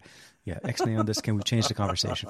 No, for me, it was more about like I love running, and I know I don't look like a runner, but I actually am. I love running. Man, my knees and my hips just can't handle that. I went running last. Yeah. Anyways, I don't want to make it sound like it's a geriatric show. Sorry. No. I tried going out running, and I made a mistake of going running on the pavement first as opposed to doing treadmill to try to build the endurance up, and that just knocked the crap out of it. Because I was excited with the reason I'm trying to talk about exercise. Because we want to start transitioning over to our little computing gadget in the hand sphere. Absolutely, yeah. So I went out, I went running. And I do want to mention a lot about how Juan loves his gadget and that it's just really unhealthy to a certain level. Maybe we need to bring Marie into this conversation one of these days and just like, hey, Marie, do you have anything to say? No. I think that would make it weird. So commentary from the missus. How do you find the Ticwatch Pro 5 handles your recent gym visits and exercising and running? So okay, let me. it handles it like a champ, but the functions that they added into the I keep forgetting that the second display that we have in here are really what kind of throws me off, because they've actually augmented it to make it a fully functional system now. It's not just that you can see your, the time and the standard, just like basically your heart rate and whatever. You can switch over and see other metrics, but it also changes the color based on the intensity of the workout that you're working. So if you're working out harder, the color changes to more of a tone of an orange, closer we to red. need to even just backtrack and explain, and especially for people who are listening to the podcast as opposed to watching us try and stumble through this on the video. Thank you for the support on that as well. So the Ticwatch Pro 5 has two screens. There's the passive display that's a lot like a classic analog. It's like a classic the digital clock, not a like clock, an old digital clock, like an old digital wristwatch that you used to get when you were a kid. It's that display, that two-tone, basically an ink. It's not e-ink, and you can see, and you can see like on those old clocks, how each number is made up of different pieces. It's like cells, exactly. And they're all like a combination preset pieces. Okay, yeah. So the newest version of the Ticwatch simple screen, not the OLED, but the simple screen, now has a bunch of watch-like complications. So they've got little icons, little alerts, a battery gauge, a constantly running ticker for your second hand, and the crown can scroll through other features on the watch that then show on the simple screen. So without ever turning on the OLED, you can turn the crown and get it to show you your heart rate, your blood oxygen, your calorie burning, how many calories you've burned over the course of the day, and it's got a compass. So you can leave it in compass mode or in calorie mode or in heart rate mode. It'll stay on the mode that you're on. It never wakes up. The OLED, it's still showing you all of that information. Then when you're in a workout, you can get even more information per that workout just on the simple display. And have you tried using the essential mode? I use the essential mode at night. So every time I turn on essential mode on a schedule, because between 9:30 and 6 a.m. in the morning, I don't really need the OLED to turn on, and I don't want to have to worry about turning on night mode. So there's a way to set up a count. Because you can completely turn off Wear OS. It becomes still, literally it lives onto that second display, and becomes it's just a second display. It never turns on the OLED, but it's still a watch. And it still measures your vitals. Heart rate. You could use it, for sleeping and the compass still works. It's incredible. It's so good. But what gets me the most is once Ticwatch started to add more RAM, like when we went from that 512 to 1 gig of RAM, we saw the moment they did that, the performance improved like easy. The combination of the W5 Plus Gen 1 with 2 gigs of RAM and 32 gigs of internal storage on this thing is it's fluid. I even did that in the video. I rebooted the watch on camera, and the moment you see the home screen, you try to swipe away, automatically butter. It's just smooth. Everything works perfectly. It makes the Pixel Watch feel kind of pokey. It's like this is why I kind of wanted. I called it. It's like what I wanted the Pixel Watch to be. That I wanted that responsiveness. I wanted the Google Assistant. I wanted all those in there. Obviously, I wanted, again, and I've said this before. I wish the Pixel Watch was a little bit bigger. Maybe we'll see something in a second generation. But Ticwatch is seriously starting to kid, and battery life, that's the other thing, where I'm getting a solid 3 days out of this. If I'm not working out, solid 3 days, no issue. I need to take it back out because it's something that we kind of got confirmed after I had mostly finished my video, and really I should have put it back in there, but the PR rep that we work with at Moto, the heart rate tracking, the GPS tracking. The GPS tracking. And so I was doing a lot of hikes, and so I would say, hey, let me do a walking workout, and I would track my workout with that. I think that's why on mine I haven't seen, so they claim that the battery improvement from the Pro 3 to the Pro 5 has gone from the Pro 3 being rated for around 72 hours of mixed mode use to the Pro 5 being rated for 80 hours of mixed mode use. And I think in my testing, where it was mostly GPS, and you go for a walk, it's a shorter. Sorry, it takes you longer to go a shorter distance. So I think I was working the GPS harder. Yeah, I was getting poorer battery life on my Pro 5 than I was on my Pro 3. But that still meant I was getting around 2.5 days of runtime. Which is still... Even with an acknowledged GPS bug that was running the battery harder. So now I need to take it out again and see... full disclosure, we also got an update the day our video went live. So there was a day one update as surprise. No, I know it happens. A lot of companies do that, but it's I'll say there's like I've seen so I'll say this. I got a chance to play a little bit with some of Qualcomm's latest SoCs. I just got to point this out here real quick because I know Barry is the guy. Barry Johnson is all about, like, I'm not going to pick up a watch if it has, like, a day of battery life. So Barry Johnson says, I hope they make the Pixel Watch larger and double the battery life. You know, if Google was not using a Samsung SoC, they would be able to put in a larger battery because your main board components would be a lot smaller. Right now, this Ticwatch, even with my GPS bug, is getting almost 3 times the battery life of a Pixel Watch. I'm using crazy. It way more aggressively. Yeah, than and I think this is the Watch. biggest difference where Ticwatch is leveraging that second display, the essential mode in Ticwatch, which you can probably go up to 30 days if you just run the watch fully charged on essential mode, like never turn on the color down. You could go for almost a month. The watch itself that I love about this is that it also has presets in there that if the battery drops below a certain number, I think it's like 5 or 10%. And you can set it. Out of the box, it's 5%, but you can set it. Yeah. You can raise it higher, and it'll jump to essential mode, and it'll still track the health information. It just disables the OLED panel. So the leveraging between those technologies and the improvements over not only having more RAM, more storage, and the better SoC makes this a very, very. It truly feels like the 3 Ultra, the 3 Ultra on crack, because that's how fast and how things are getting done. I was going to say on steroids because it's fitness and it's that is true. It is. It's on roids. Yeah. So it's basically.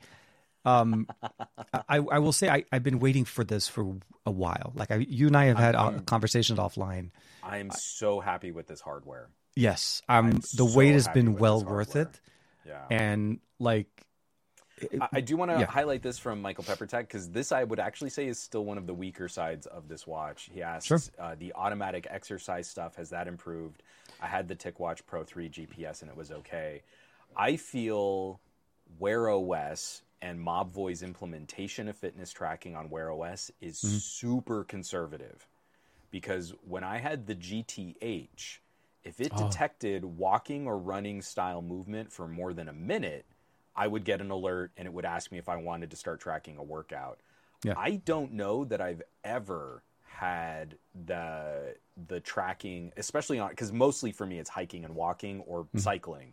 And none of that is aggressive tracking on the watch. Like the watch isn't detecting a lot of movement with walking or cycling. For running, I don't think I've ever gotten a workout from hiking or cycling in under 2 minutes. Yeah. So I'll be 2 to 4 minutes into an activity before it'll activate and ask me if it wants me to track a workout. On a GTH, which is not running Wear OS, it was super consistent. It would be like under a minute of activity, it would fire up and then ask me if I wanted to track a workout. I mean, the GTH was. I feel like it's built different. I mean, it's designed for a much more. But again, I feel like that's probably a part of when you have Wear OS, you have a full computer operating system on a watch, and I bet you there's something about that where it's probably a bit more conservative in how it's running that algorithm for detecting movement. Whereas if you have an RTOS, like these fitness tracker watches have, I was going to say that's they're why more these fitness trackers with a smaller battery can last for like 2 weeks on a charge. I feel like they can more aggressively track the fitness stuff, and you're getting those better like minute to minute types of interactions. I don't know that you can do that on Wear OS without a much bigger battery penalty. Yeah, because it'd have to be active and tracking. That's not confirmed from any of these smartwatch. You heard it first. It's fact. Juan said it. It's done. It is what it. Come on. He said it. The man. I mean, you were there. The guy was not right there. This side. Yeah, Sorry. The dude did it. Awesome. I mean, if you think about it. So when you explain it so concisely, and you actually connect the dots, man, it makes sense. But I mean, don't you find like experiences on like the Poco and Xiaomi watches, on the Huawei watches are really good at that, and then also on the Amazfits. Oh man, Amazfits. You've got those kinds of fitness tracking capabilities. I feel like they're more streamlined. They're not as fancy and graphically intense, and there aren't as many fun things that you can do. But I find like that kind of fitness focus is way more aggressively managed on the lower power watches, and I still get 4 times the battery life of a really good Wear OS watch. Absolutely, and the last one, the new one that Xiaomi announced at MWC is also really that looks one good. of the really, not only just from function but design also looks really, really good. Yeah. Some of the other things that they've done in the watch itself also that kind of got me was it feels like a regular like a Ticwatch, right? It didn't really change much. I like the crown. I like the placement of it. I feel like the software on that may need a little bit of updates to get more. Like we used to have a custom launcher before. We can customize it, change the setup of the apps. Everything that I wanted on it. I mean, I'm still waiting for WhatsApp to allow us to install, but like my Tesla app works fine. YouTube Music allows me to download my content onto it. I can put up music. I can run outside without even have to worry about bringing my phone. The other thing is that one touch or the one measurement setup option where you're able to measure multiple different metrics at the same time without having to jump from one, applet to applet to applet. That was also very nice. I like that one. There's some thoughts in there to make things more streamlined. And this does this. It does that. It does it very well. I feel like the company is leaning into the software side of this conversation, knowing that unfortunately they're always going to be at a deficit. And we're going to talk. Mobvoi are always going to have to be the B team because Samsung and Google are working together. I know, and I get so many. I got a few comments as well, like today on the video. And stuff. Few. So I shared the video on the Mobvoi subreddit, and boy howdy are those people. That is now no longer a Ticwatch fan subreddit. That is just the place for people to go. Mobvoi broke their promises. They lied. They said they were going to do the update, and then they didn't. And you're like, I mean, I feel like if you were any kind of enthusiast for this product or brand, it would be very easy to see how it is not equal how all of the companies are getting to play with new watch operating system updates. It's tough. Like, I mean, seriously, we've been waiting for this watch for over a year. I don't think we had like the 3. So I'll say this: my 3 Ultra has retired a very nice retirement plan on my wife's wrist because now she's enjoying going from the Ticwatch E over to the Ticwatch 3 Ultra that lasts 2 days roughly, and she doesn't have to charge the watch every day. It's just a little too bulky for Marie. I don't think I can get her on it. So she's stolen my Pixel watch. Yeah, and that's a good choice. She does not like the battery on that thing. I know. So that was. Like she's like she's having to get it on a charger twice a day. Every day. It's tough. And even she's with not the doing updates, anything like LTE or she's just not responding to messages, checking her phone. Yeah. Just typical Bluetooth connectivity. And no, I'm with you. And if she does sleep tracking and a workout, forget about it. Even any watch. The moment you start taxing it more than the usual, respond and just stuff. Notifications, absolutely. So to kind of touch base with that, obviously, it does not have the Google Assistant built into it. And like at the beginning of it... Well, it's because Mobvoi is lazy and they want to put out bad products, TK. I was on the Mobvoi Ticwatch subreddit. And it's because they hate making money. They never want to make good products. They only want to make their customers upset. Yeah. I mean, they know what's going on over there. They know what's going on. So they removed Google Assistant and they broke their promises on support. So all of those people there on the Ticwatch subreddit will never buy a Ticwatch ever again. I don't know why somebody has that much passion that they would go out of their way for something they don't want to buy just to be negative about it. Like if it's that much, if you feel that bad about it. They did buy a Ticwatch and then it didn't get software updates.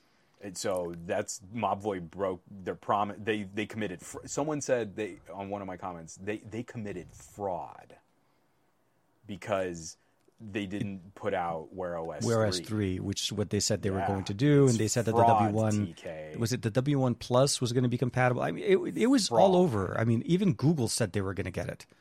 It was in one of Google I/O's announcement where Mobvoi was one of the brands listed there. But a year and a half later, 2 years later, we only have 2 options for Google Assistant on Android right now, or Wear OS. It's Samsung and Pixel.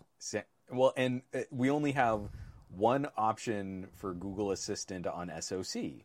Samsung SoC. Exactly. I was about to say. I was going to say, what's the common thread? It's the SoC, and this is where we are. But my comment on that was I will say initially I was taken back because I did come from a 3 Ultra, and that does have the assistant in it. And I started after using it for about a day or so, and I started realizing that more and more I really I surround myself with assistants, so I never really ever went for my watch all the time. Like around the house, if I'm out or about, if I'm out in the car, my phone has it, and if I say the command, my phone responds. I miss it. I'll dig in because I feel like one of the things that I did on my Pro 3 a lot was like set a timer. Well, for me, it was automation. That's what got me. I loved having I find I miss on those. That, again, what I consider to be a good brief watch interaction. A watch is a timepiece. I did that a lot.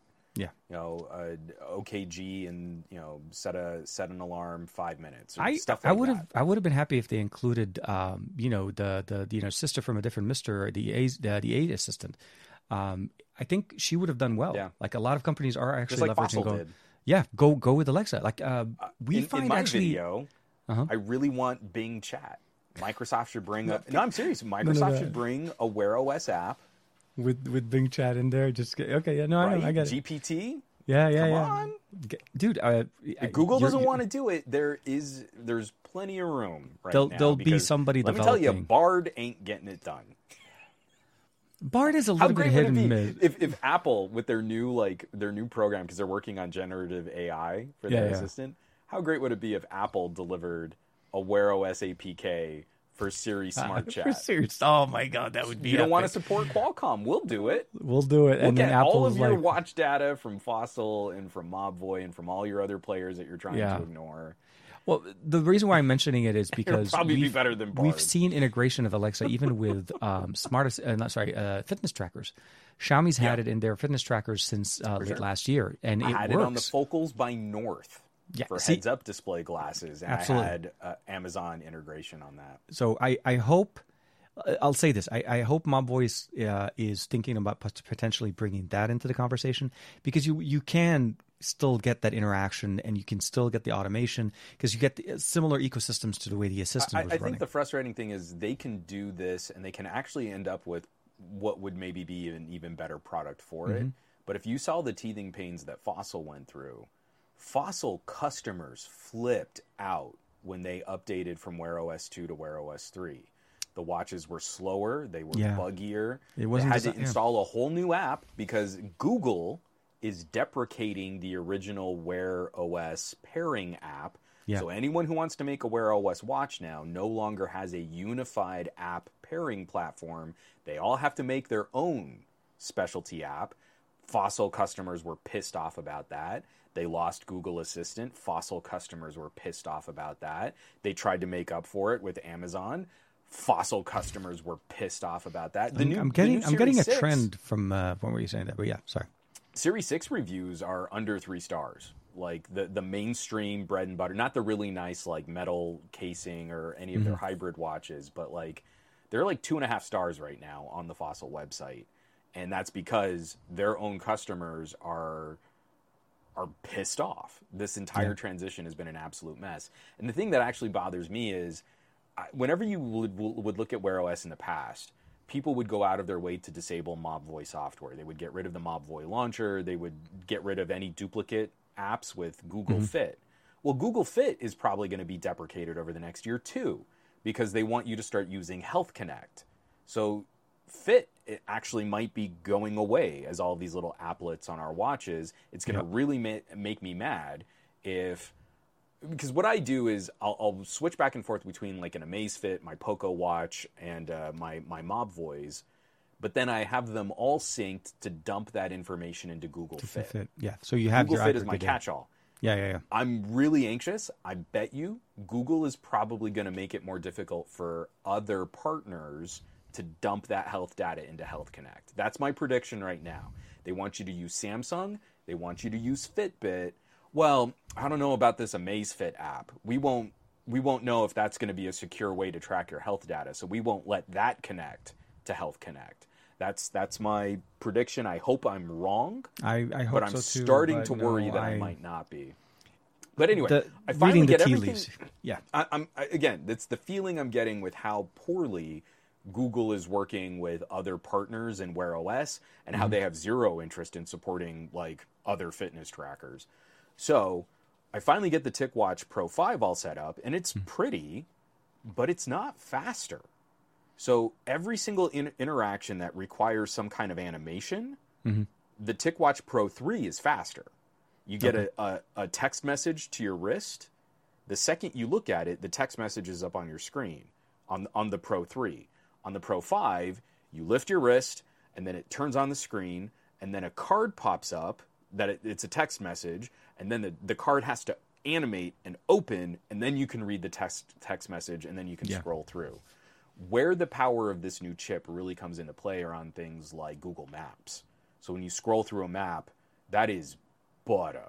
It is so fast.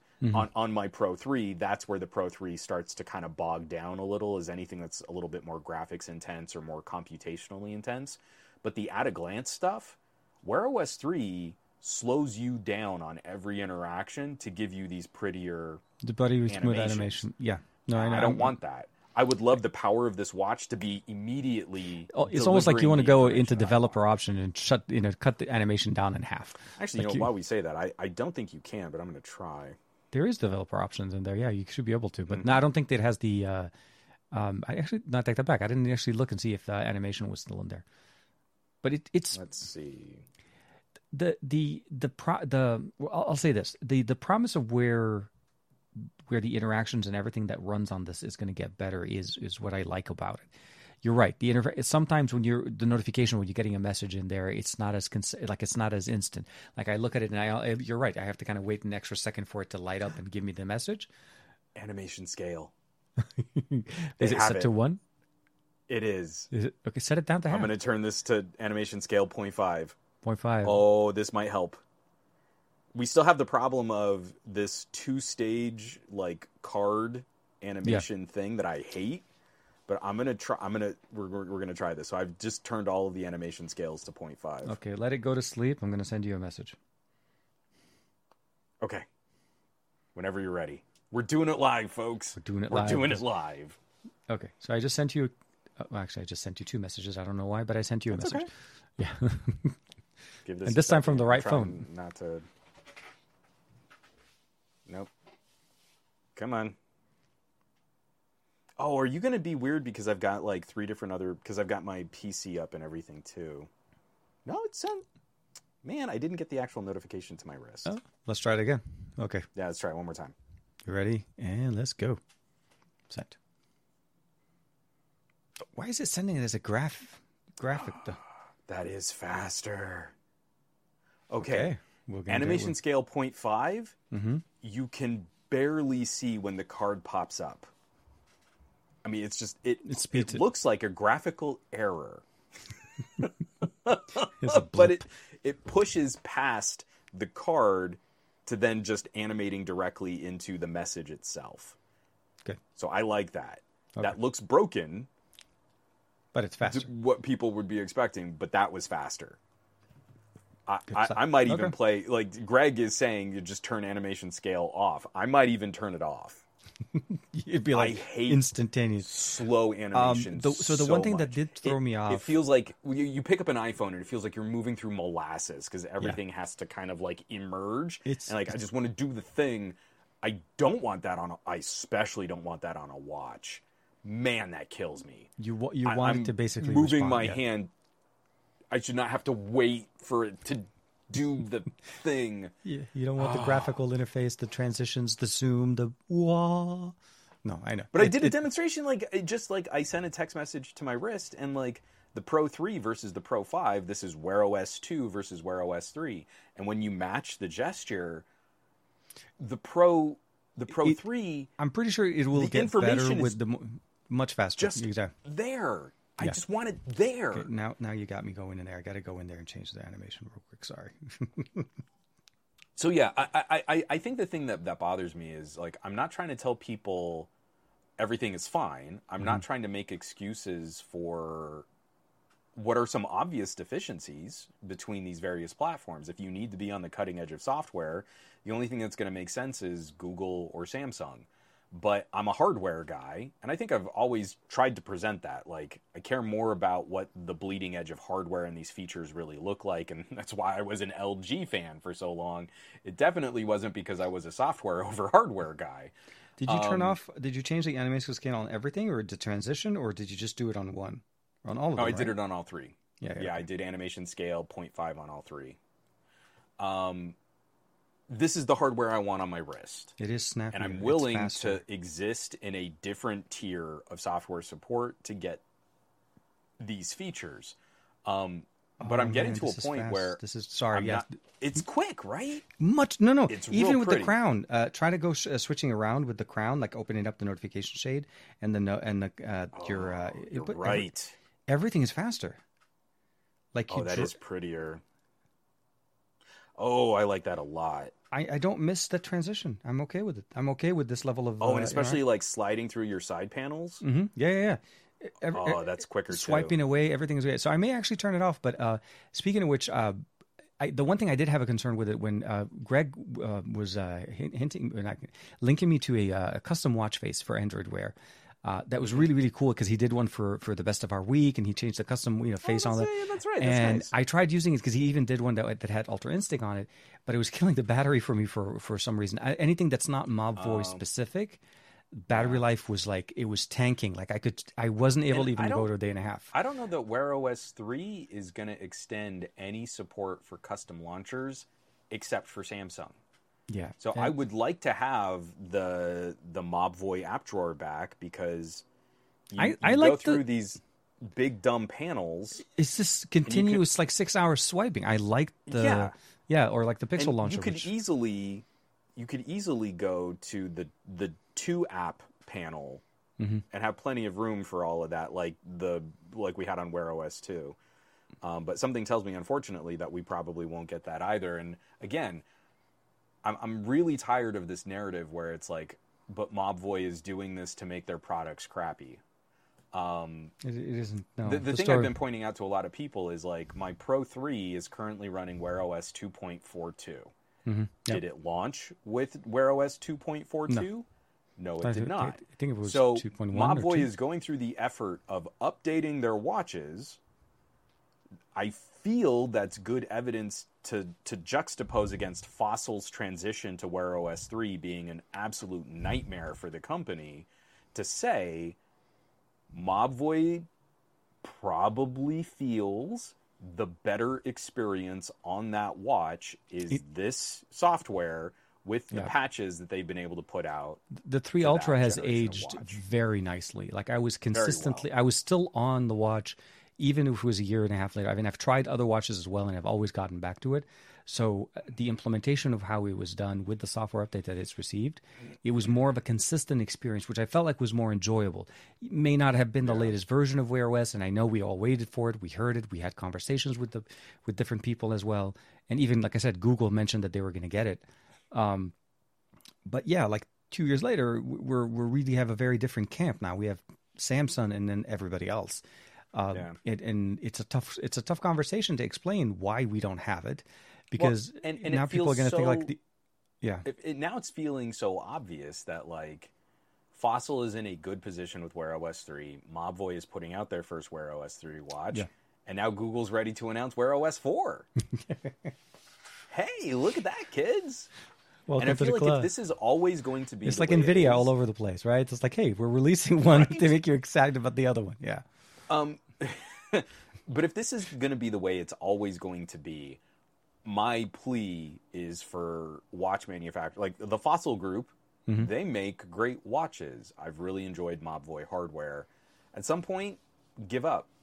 Don't always be the whipping boy, because right now it's just making Samsung look better than they deserve. And that's what I'm trying to say. Samsung does the good software exactly. updates. They're going to be like, well, Samsung has it. Why?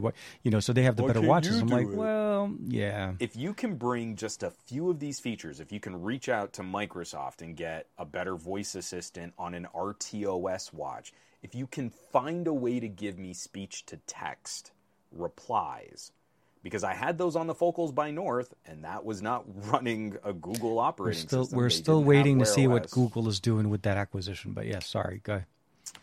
But we've seen, you know what I used to have speech-to-text replies on? LG Tone headphones. Oh my God, really? If I had speech on the old neckbands, you would push a little activation button, talk into your headphones, it would read the message back to you to confirm that that's what you said, and then it would text as a reply. If I had that on Bluetooth headphones 5 years ago, bring it to an Amazfit T-Rex, and I don't think I'd be sad leaving Wear OS. I could walk away. There are a few of these little applets and a few of these little watch faces and complications and custom things that I would miss, but boy howdy would I not miss them to the tune of almost 3 weeks of battery life. The T-Rex is a monster. It's a monster of a watch. I mean, I haven't heard anything recently, but because I think the last one I got was the GTS, and I think you went with the GTs, the slightly smaller one, if I remember last time. We picked different versions.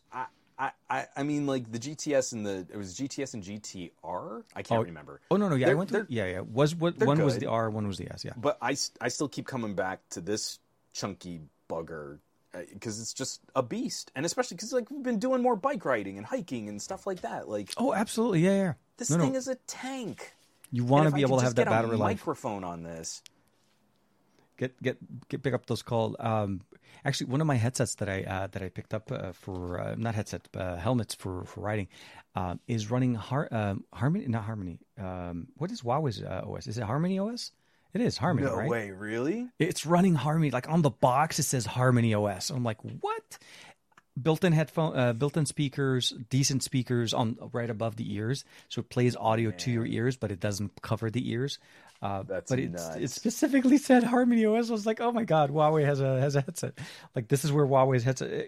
I know we were. I mean, a lot of people counting out Huawei when they tried to make their own OS function, but it's like they didn't back down. They definitely used it more for IoT and different things, but like it was a surprise because I just did not expect that it was going to be. But this is what we had to. This is the piper we had to pay to get Samsung to stop fighting them with Tizen. Yeah, so I know it was the conversation. You had to give Samsung the sun, the moon, and the stars, and also that they would stop having this competing OS. Yeah, OS in this space, but like even like what Gabaletta was saying is like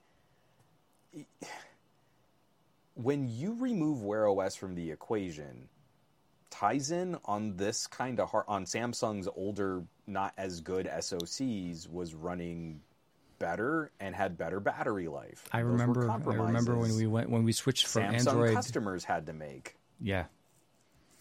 I remember that conversion. It bugged me initially, but then they made it so seamless because the UI never changed and the functions never changed. They transitioned everything and it worked well. And then now they come back. Yeah, Tizen gave you better battery life. On wearable, absolutely. And on smartphones probably will do the same, but it was always a debate of, Google allowing another operating system to thrive, to start growing. I mean, we saw Windows Mobile kind of go out. It was basically Android and for the most part, we basically have Android and iOS, and having another one come out.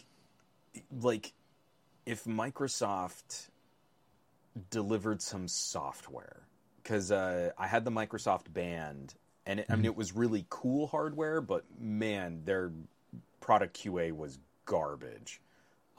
Those bands, like, they were not very well built. No, I remember. Yeah.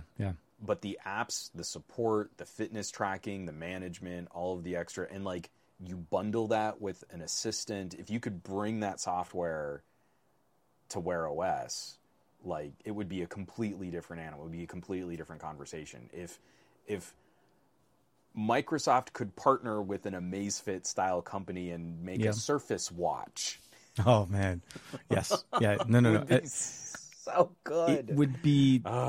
It would definitely make everybody at stand at that point. I for sure, it would have been.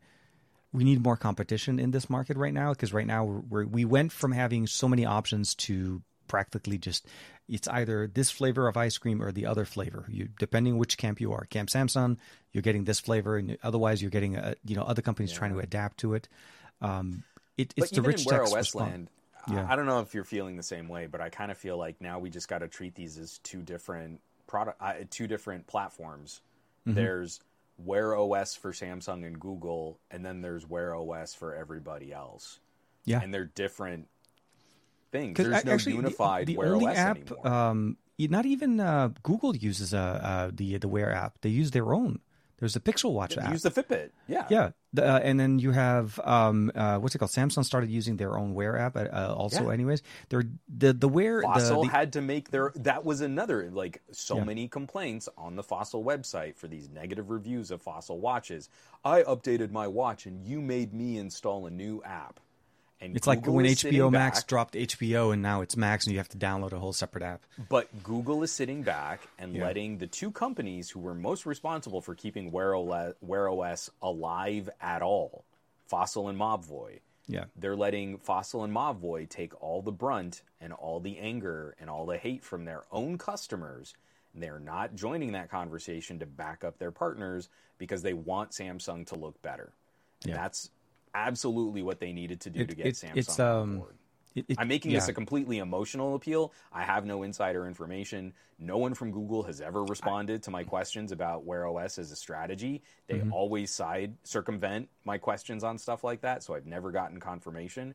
But for me, we see a clear, consistent track record of public-facing behavior that indicates most of the problems are not Fossil and Mobvoi. I don't have any evidence that convinces me otherwise, that they're all equally getting the same support and the same resources from Google, and somehow Samsung is able to make a better product out of newer software, and Fossil and Mobvoi just want to make bad things. They're making the bad decisions. They're not picking out the good features. There's that list, and so Steve Pogue, why doesn't Mobvoi call out Google about any of this? Well, if you do any development work with a massive organization like Google, I'm sure you never have to do things like sign corporate NDAs. I'm sure that's never a thing. No, they wouldn't do that. No. So, and also it's kind of, unfortunately, you're in a position where you're making your brand on this type of software. You used to get a lot of publicity from it. 4 or 5 years ago, you would have these great write-ups on the Google blogs. There was a Wear OS blog, and there was the Google blog and the Android blog. You can go back 5 years and these are the 20 most awesome watches that are going to be coming out this year. And you'd see Fossil, and you'd see Citizen, and you'd see Casio and Mobvoi and all these exciting things. And Google was working with their partners to present all of these options as part of a packaged ecosystem. So you don't go out there and throw Google under the bus, because then all of that stuff just gets revoked. Then you're completely off the island. You're completely off the reservation. And if there's any proprietary or protected information in those communications with Google, then you have to face lawsuits. And even just the threat of interacting with an army of lawyers from Google is enough. That's why I'm kind of making this plea. I've played with the Mobvoi GTH Pro. That's running an RTOS. It's a completely custom, low-power operating system. It has nothing to do with Wear OS. It's a great little fitness tracker.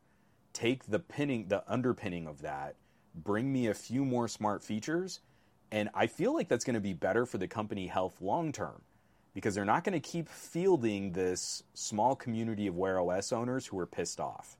Yeah. They're not going to get trashed in their own subreddit anymore. They'll be able to build and move forward with other fitness communities, and then build on that with some smartwatch features.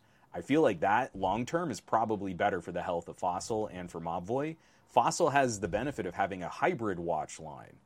Mobvoi hasn't really played with much outside of Wear OS. Their RTOS watches are a lot more limited. Very limited. Like, yeah. Fossil just came out with a whole new line of hybrid smartwatches. They're getting away from the Google Fossil ecosystem in Fossil's with their defense newest too. products. Though I mean, Fossil has a much bigger, watch ecosystem, the design and development. They make watches. They've been in the watch business much longer. They make, and I feel like Mobvoi is a much smaller Moto, team. And who else is a part of Fossil? The Fossil group is like 20 or 30 different watch brands. Oh, I wouldn't be surprised. But by comparison, the Mobvoi team obviously would be a much smaller team comparing to what Fossil has. And I think Mobvoi is focusing on what works for them. And I feel like right now with this version of the software coming out and this hardware, they changed, right? I mean, they gave us a crown. We used to have the 2-button configuration for the longest time, and now we have a crown, and they've done a decent job on the crown and how it works. We need to keep in mind that the videos that we dropped are day one videos, right? So these are early hands-on. Software got updated. We're going to get better. We need to kind of keep going and coming back at this, reviewing it after 2-3 months, or maybe after another major update or something that brings in new features, so that you can keep the conversation going. And I feel like that's what made me enjoy the original Mobvoi watches. It was that experience that it kept getting better as time went on. Are we going to go back to the way it looked like on Wear OS 2? Probably not. But, let's see how we can make it better with whatever options that Google allows them to do and what they're functionally able to do outside of having basically a Pixel or a Samsung watch. And again, to their benefit, this is literally the only two companies you can get the Assistant on right now running anything Wear OS 3. But we'll see what 4 does. Maybe 4 changes the game. Maybe it reverts us back, but we'll see. I couldn't remember Skagen, and Skagens were some of my favorite traditional timepieces. Oh man, I still occasionally bring out. I have a Skagen hybrid. Okay. And I'm seriously looking at because I haven't rocked a Fossil since OS 2 launched. Yeah, that was the last Fossil I played with, and I didn't keep it. I stuck with Mobvoi because I liked the better battery life. I like but the design. I'm seriously looking at their new hybrids because they've got Pebble-like screens. Oh, I miss Pebble. So that was the other one. Instead of having analog Pebble screens with a weird little ticker notification, it uses an e-ink display. I think it's an e. Let me just look it up. I'm trying to use words and memories and pulling on historical things. Yeah, no. While you're thinking about that, actually, at some point, I do want to talk about a little bit that tablet that you got. Yeah. We'll jump right on that. I just wanted to pull this up Robo? here. Robo and Kayla? Robo and Kala. Kala. Okay. I don't know if it's Kala or Kayla. I actually need to ask them. Well, because you didn't. When you sent me the topics for tonight, it was text, so I had to write it. I read it at Kayla, so real quick. We're not going to spend a lot of time on this, but if you were a fan of the Amazfit Blip, of the Pebble, or even back, because I still have one. It doesn't work anymore, but I had the Qualcomm Talk. So that was I remember the Talk. Such yes, a good watch. It was such a chunker though. There was like a big watch though. Like it was one of the bigger. Oh, it was huge. It was huge, but it had that trans-reflective display. With a very simple backlight. It had speech to text notification replies. Oh my god! And it got like a week of battery life.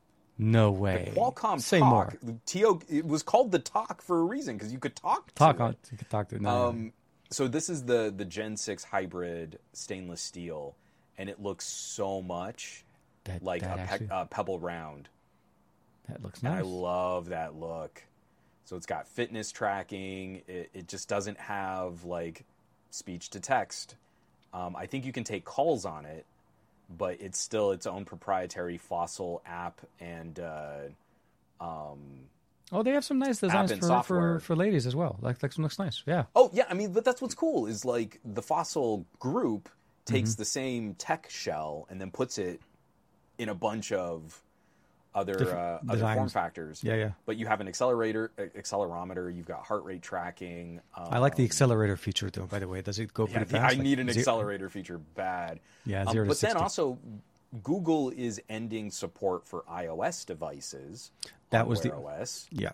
So now, if you want to get something that can work between an iPhone or an Android phone, you've got to go to another fitness band or fitness tracker, and the new Fossil Hybrid is going to support iPhones or Android phones. But they just look so good. Mm-hmm. They just look like good watch. That one looks nice. This one in blue. Yeah, blue. Steel and blue. Yeah, no, that's a classic look. All that's right. a classic. It's. I'm staying away from my crazy expensive, but I mean, like $250. I might need to just get one. Hey man, last time we were talking on the chat, I dropped $250. Let's just be honest with each other. I'm not buying it today, but Father's Day is coming up, so that might be a thing. Honey, if you're listening, just Fossil. That's all I have to say. I also wanted to get a power washer, but I might need a watch. Priority level list is like power washer, Fossil watch. Stainless steel casing. That really. I'm gonna say for Father's Day though, power washer made it the thing. Because I got a power washer not that long ago. It is worth it. Let's just say that. It is worth it every penny. Damn. It's a lot of water, but it's worth it. But no, I know. Oh, wait a minute. I don't think they had this at launch. The Fossil Hybrid does support Amazon the voice assistant. Yeah, I read somewhere where Fossil was basically shifting over to Amazon. I think that's going to be their main focus on this. But this would be something to try. Just to point it out casually is a lot of their Wear OS watch reviews are 3 stars and lower. Their hybrid reviews are like 4.5 stars and up. So Fossil owners seem to like so then the hybrid better than the Wear OS watch. I agree. Just saying. But yeah, let's talk about this tablet real quick because I should probably not talk for 3 hours on this podcast. So this, actually, you know what? Here, let me try and do this. I don't know if this is going to mess up. Yeah, I saw you setting it up at the beginning, so I thought we were going to try to do the extended view. So I was going to switch you over. Let me put you back here. We're going to switch here. Okay. So this is the Robo and Kala. So this is a tablet. Robo and Kala is a company that was started by a former Xiaomi product head. Okay. Are you going to focus? Come on, Panasonic. There we go. Here we are. So this is a detachable slate tablet. I'm touching the screen. This is a 2K plus OLED. It's a really pretty screen. And it's built very similarly to something like a Microsoft Surface. Yeah. But it is running Windows 11. This is Windows on ARM. Yes. And it's using the Snapdragon 8CX Gen 3. Nice. So it is a tiny, tiny bit scientifically less powerful than the Surface Pro 9 SQ3. But in daily use, I would be very hard-pressed to find any specific differences in daily operation. You're getting the incredible battery life of an ARM chip. Windows on ARM has gotten really good. The funny thing about Windows on ARM is it's really gotten me into checking out more Android and Linux programs because you have a Linux subsystem, so I have Ubuntu installed on this. Yeah. And you have an Android subsystem, so I have Android 13 installed on this. And wouldn't you know it, it performs really well as a full desktop operating system style tablet that can also use Android and Linux programs. So they've got a clever keyboard dock, which I didn't realize at the time. So it snaps in, and it's got a hard swivel hinge. Oh, okay. So the hinge is not floppy like on the Surface. Well, because that one's dock. More fabric. That it was basically a fabric keyboard connected, but yeah. And there's like a faux vegan leathery feel on the bottom. But one of the reasons why I think they went rigid, and I did not know about this when I did like a silly unboxing video. Yeah, I saw it on the Patreon. Yeah. So when you disconnect this, a little blue light starts flashing here on the keyboard. This keyboard has a battery and a Bluetooth radio in it. So you still have... I turned it off and I've got to Windows hello myself back into this. Hold on one second. So this has... just get it set back. There we go. So when you detach it from the keyboard, this is a Bluetooth keyboard and mouse. Nice. So unlike the Surface Pro, where you detach the keyboard and it's totally inert, this is a wireless. So you can set the tablet up, pop the keyboard and trackpad off, do whatever work that you need to do. Blah, Does blah, it have blah, video output? Right, Does it support video over USB-C? Like the see that's what makes this. Then you connect it to a TV and Yep, and you can connect it to a TV, pull the keyboard, walk over to your couch, have all of that going. I've also used them with the Nreal Air and the Rokid Max. Yeah. One of the differences between this and the Surface has the proprietary Surface charger, that little magnetic charger. Instead, the Robo and Kala keeps their stylus charging on the side of the tablet, more like an iPad. Yeah. So I like that position. Yeah. I mean, I like it too. I kind of like the OnePlus. I think the OnePlus solution up on the top is a little bit more elegant than the side. But the Surface, that's built into the keyboard. So your stylus hides in the keyboard. I think that's kind of trick because then you get that dual angle on the keyboard. A little bit of extra. But giving up the dual angle, it's kind of cool having the Bluetooth keyboard and trackpad. Like, that's already been handier than I was expecting it to be. So I am having a blast with this thing. Windows Hello does the face unlock just like any other Surface product. It's super slim like the Surface. In fact, it's even just like a tiny bit thinner because the Surface Pro 9 SQ3 is still built largely in the same frame as the Intel Surface Pro 9. It's more antennas but same chassis. Yeah. Same chassis.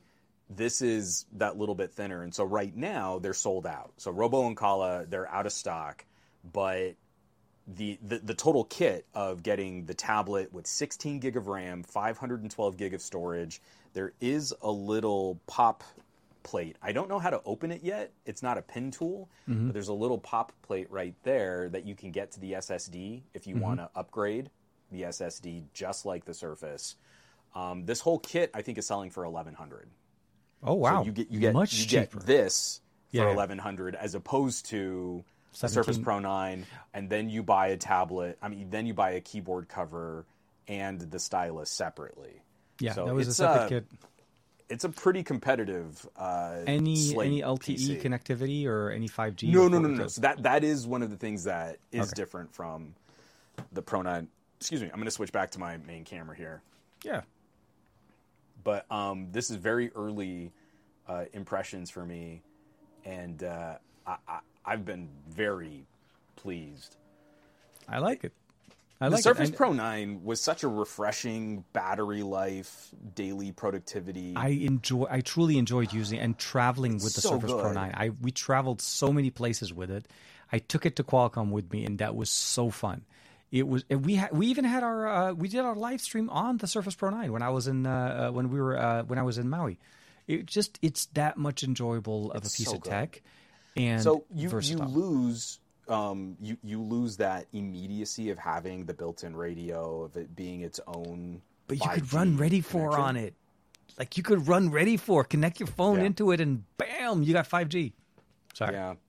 So we just recently wrapped up. We both spent some time with the OnePlus Pad, the OnePlus tablet, and I really like the bang for buck performance on that OnePlus tablet. And if you're looking at a tablet as being kind of like a gaming multimedia consumption device that can do some work, and it does work well, I think that makes a lot of sense. Yeah. For sure. As soon as you go back to proper Windows and you see the difference, like, I want to work on this document, and I open this document on an Android tablet, I'm editing in a much more simplified, not fully feature-complete version of Word or Excel or PowerPoint. Yeah. And then I open up that document on this Robo and Kala, and man, it's the full Microsoft Office. It's so refreshing. I know. Yeah, no, that feeling where you it just works. I'm not going to go back to the second, but I'm going to try and do this on camera here. Let me see if I can get this, because like I said, it's also running Ubuntu. Yeah. So I want to show. Go more. No, don't open the media player. Come on. Where is my new? Okay. I'm gonna try and make me big here.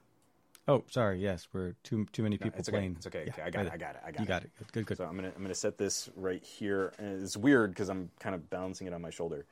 On like a Core i5, GIMP takes a really long time to load. And there's something about Windows and GIMP where, especially when it's scanning through like your fonts, it takes forever. But I can install Linux GIMP. Oh, that's true. Yeah. On a Windows on ARM tablet, and I'm just going to tap this right now. Don't let me down, tablet. Oh, did I swipe it away? Hold on, sorry. I might have. Oh, nope, there it goes. Oh, and it's open. So there's like a little momentary lag where it's launching Linux. And then firing up GIMP, and it's faster than what I can do on Windows, on regular on a Core i5. Yeah. No, I'm now again, beefy workstation. You know, I've got like a Threadripper in here, or like a Core i7 or a Core i9, probably neck and neck with something like this. But this is like a ridiculously low power solution. As soon as you move over into Linux applications, they are so much faster than emulating x86 Windows programs. Exactly. And I think that's not close. We saw the similar benefits with the HCX Gen 3 on the Surface. It's why I miss the Surface so much, and I felt like it was the most enjoyable piece of tech. We needed to make a video about it at the end because that was the conversation, and it was hard because I was using it. Well, I'll tell you. Yeah, I'm missing the Surface Pro 9 a little less. Yeah, I know. No, I know. You're like you went like all the way. Now. No, seriously. Like even with connectivity not being there built into it, you can still tether technically to your PC, to your phone. Yeah. You're not losing that much there. You probably get better battery life because of it, because you don't have to worry about the modems. I fired up KDen Live. Oh my god. I fired up Inkscape, the Linux build of Inkscape. I can't get Linux DaVinci Resolve working because it needs an explicit discrete GPU that I remember. See. I think it installs, but it just doesn't. It installs. Yeah, and it doesn't see the. It doesn't see the even GPU. The Linux version of that, it can't see the Qualcomm GPU. It can't see the Snapdragon Adreno. But everything else has just been awesome. Audacity's a little flaky too, so I'm having a hard time importing audio into Audacity, but I need to play around with that more because I think I might have found a workaround. And I'm sure there's some. Yeah, you may be able to change the settings in there. Audacity has a lot of options in there to get things right. But yeah. Well, and then also it's you do have to futz with your file management because there are some things Linux apps can't see in your Windows file structure. Oh, but okay. Once you figure out like where you just need to dump files, like I need to import this photo and work on it in real GIMP. Man, it's so good. It is so good. It is very nice. So I saw the video that just dropped on the Patreon. So if you guys haven't had a chance to, make sure to check out the description for Juan's Patreon. I think it's patreon.com/somegadgetguy, if I'm not mistaken. And of course, hey man, I've done the show a few times. We're going to have a lot more to say. I will be doing a sponsored video with Robo and Kala, but there is something happening here. Windows on ARM is getting really good. But I really feel the saving grace of Windows moving forward is this broad interoperability. I mean, for all the things that we have to give up and how annoying it is that Microsoft is starting to do like more service ads in Windows, and Windows is more of a service. It's not an operating system that you buy every generation. It's kind of just free. Yeah, it's like 365. And then you get updates. Yeah, I know. But for all that, I don't want people to lose sight of the fact that like it really has become the amoeba OS. On an ARM SoC that, you know, multi-core scores is a little less powerful than a Snapdragon 8 Gen 1. I can run full PC, Windows Universal apps, Linux programs, and Android apps. I am not held back at all. Yeah. No. It's exciting. It's like I want to say it's exciting to see what they're going to come up with later on this year when we see what happens with Orion and the next generation of ARM processors, and what Qualcomm's trying to push with it. But Windows is catching up. But I think it's the fact that you're able to, like you said, the ability of having of running Linux, the ability of running Android apps. That's what's making it more functional, because you are getting the ability of leveraging the ecosystems. You're not stuck with one. Like just having an iPad with an M1 and, running still iPad OS as opposed to getting it to run, Mac OS. Yeah. Since technically the hardware can handle all of that. We've seen it in the air. But, just, and like you were asking, like, you plug in another monitor and it just shows up and it's an extended desktop. And that's so much more functional than going through Stage Manager, or you get a proper dual display where DeX is usually one UI, one UI, a different UI on the tablet. Like, it's so good. It is enjoyable, and I'm glad that you're able to play with a little bit more than what we had, because it's been we're in May, almost in June. I think it's been about 5 months now since I haven't had it, because we had to return it, and I think I returned mine in January, early January. And I still there are so many videos where I pulled up my Surface Laptop Go 2 and I compared that against the OnePlus Pad, and you're like, man, I really wish I could have had the Surface Pro 9 up against this OnePlus Pad to kind of illustrate these differences. But I'm going to be using this Robo and Kala a lot. I like to do stuff like that. I'm going to get used to saying that name, Robo and Kala. So I like it. Speaking of that, I've already been playing back through Spartan Assault, because it's one of my favorite top-down twin-stick shooters, and it runs really well. I like it. On a tablet. So the ecosystem is fun to play with. It's easy. It's getting a lot better than where we had it before. And you have a lot more options as far as implement of apps and things that run in it. It does not have that one-to-one yet to regular Windows on like an i7 or an i5. But the one thing I will say is every day more development is done to support it. I'm hoping now that we have DaVinci on iPad, we have DaVinci on macOS, Blackmagic starts focusing on Windows on ARM, or at least thinks about options. I think that's still going to be a hurdle until we see a few more, until we see a little bit more of a push. We've got a good Windows on ARM solution from Lenovo. Yes, the Yoga, yeah. Did we have one from HP? I can't remember. I haven't really kept up with HP's solutions, but I think when we get another year of Microsoft playing in this space, and we get the next generation of SoCs from Qualcomm, I feel like that will be enough of a nudge that, because again, DaVinci Resolve, I mean, this is a smaller company compared to like Adobe.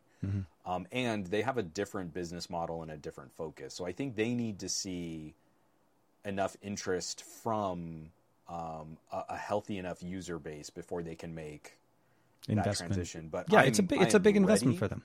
Yeah, I am ready to buy another license of DaVinci Resolve that'll play on Windows on ARM. As soon as they're ready to sell it to me, I'm ready to buy it.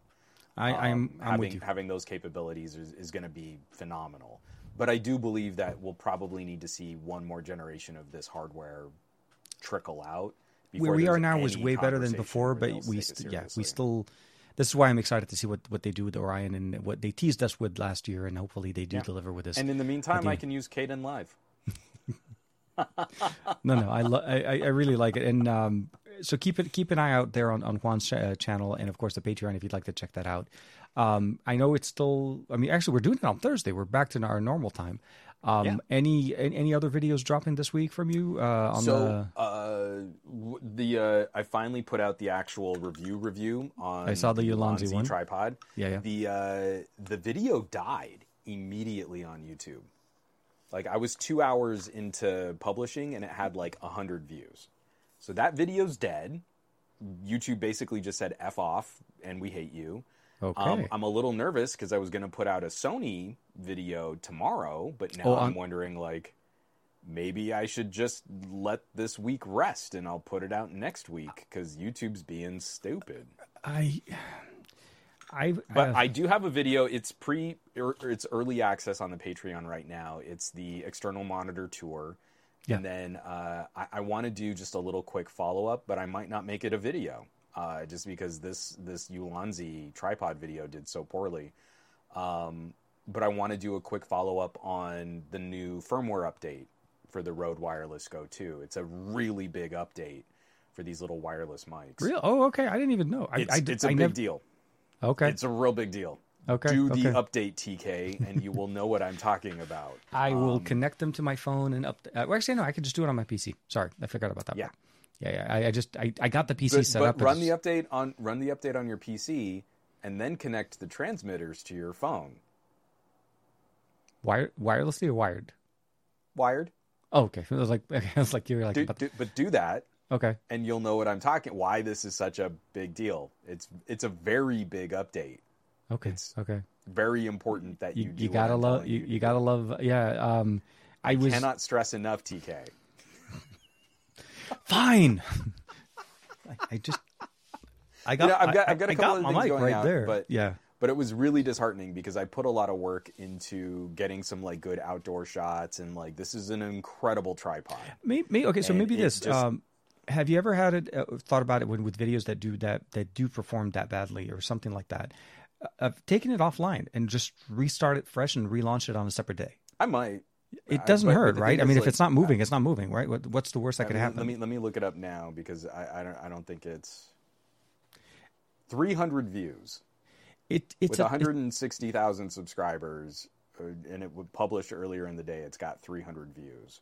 I would probably maybe take it down, give it a couple of days, and then republish it. But like fresh, upload again, do all of that stuff. But the thing is, and please pardon and anyone who's listening to this, if there are kids around, cover their ears right now because I'm about to say a naughty word.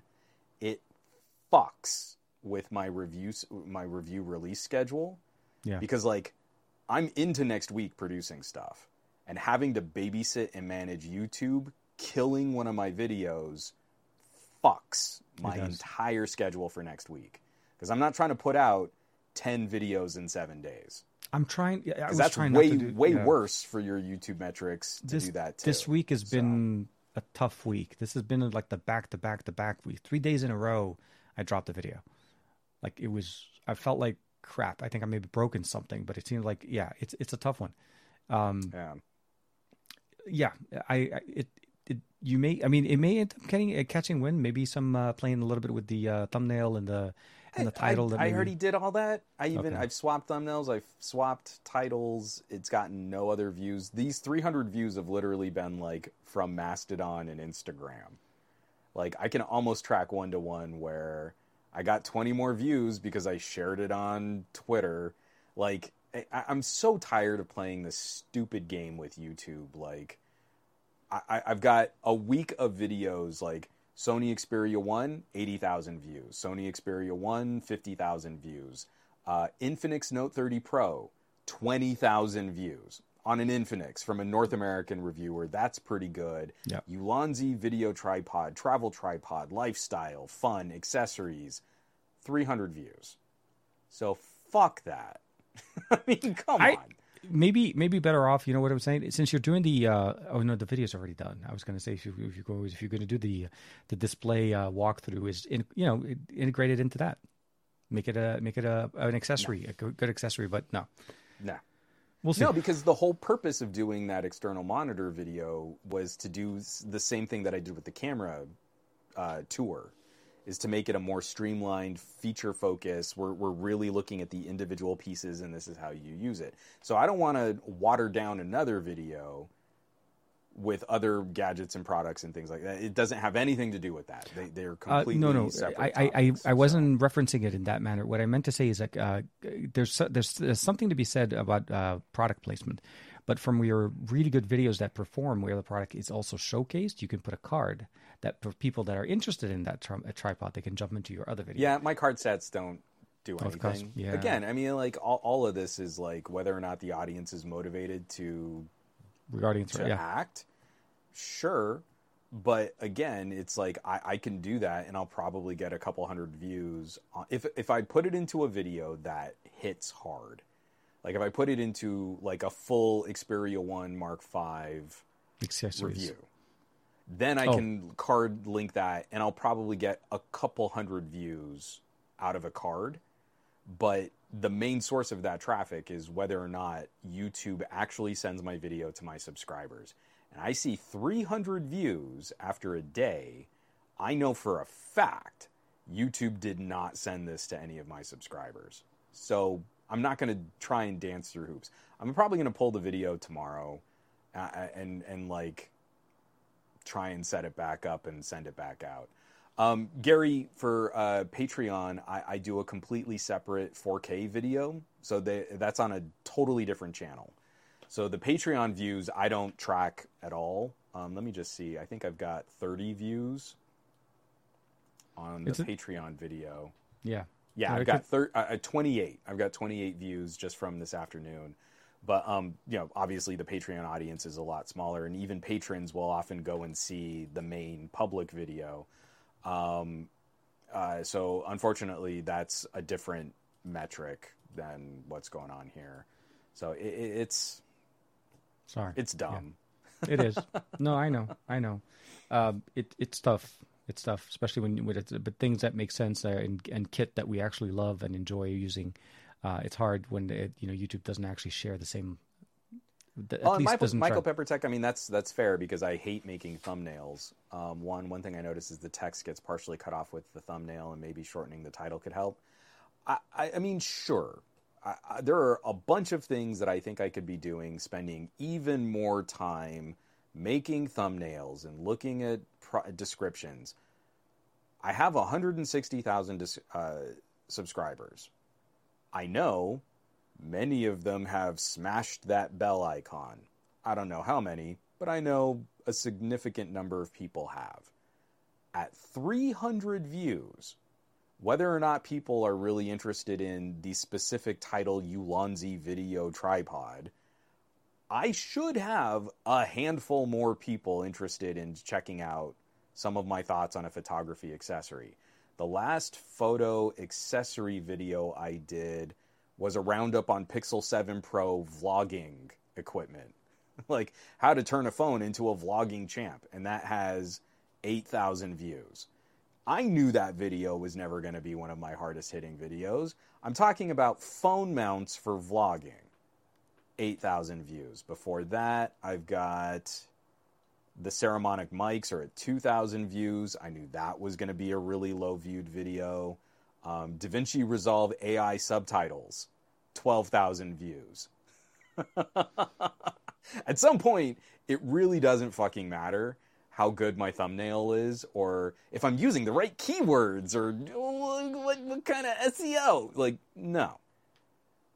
There is a community of people out there that would be interested in the absolute lightest video travel tripod available to them. And YouTube is not sending my video out to those folks, and is not sending out my video to my own subscribers. So there's no way to win that. There's no way to get around the Google algorithm. This is so far beyond like, well, just make videos that engage your audience.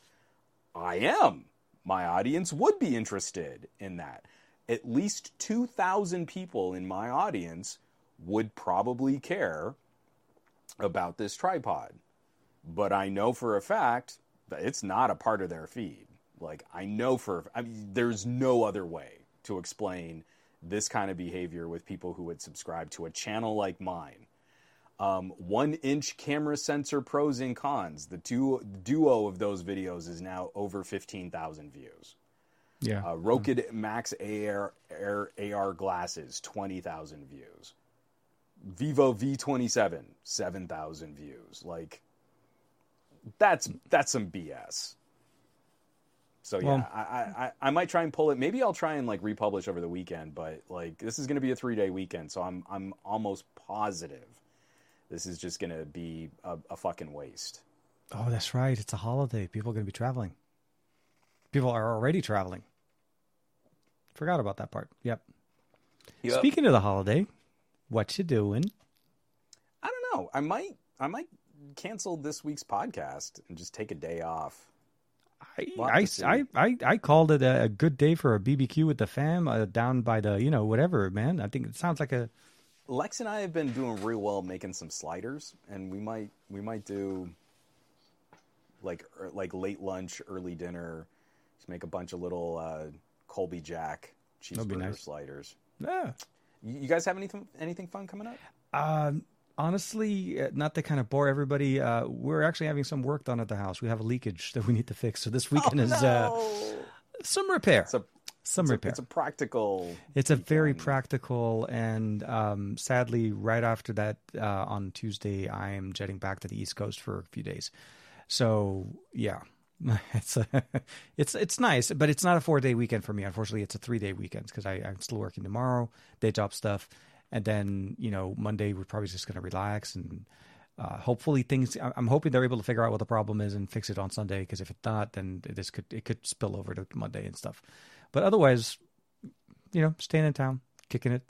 Maybe do thinking about planning some stuff for the summer. We need to do some vacation, like an actual vacation with the fam. Omar's school finishes next week. He's going to be home. I'm actually starting to set up and try to figure out very good, getting him to help me edit. I want to get him into get his hands busy. Put him to work. Well, I mean, there's no better way to learn it than to do it, really. And it'll help not only get it there, and if there is a few things that we do get invited to, that if they don't mind, I'd love to be able to bring it with me during the summer when he's not in school. So, yeah. That's good. I like that. Dude, yeah. I mean, he would love it. He would love it. He'll see... He'll get exposed to a lot of good stuff if we can do that. But for me this week, I had one more video on the Ear 2, the Nothing Ear 2, and honestly, every time I was ready to start editing it to push it, I had the Sony video that I need to push that I have, and I still have one more Sony video, the photography video that I didn't get a chance to push out yet. So that'll hopefully be for next week. And then, whatever's happening next week, there'll be some content coming out from that as well.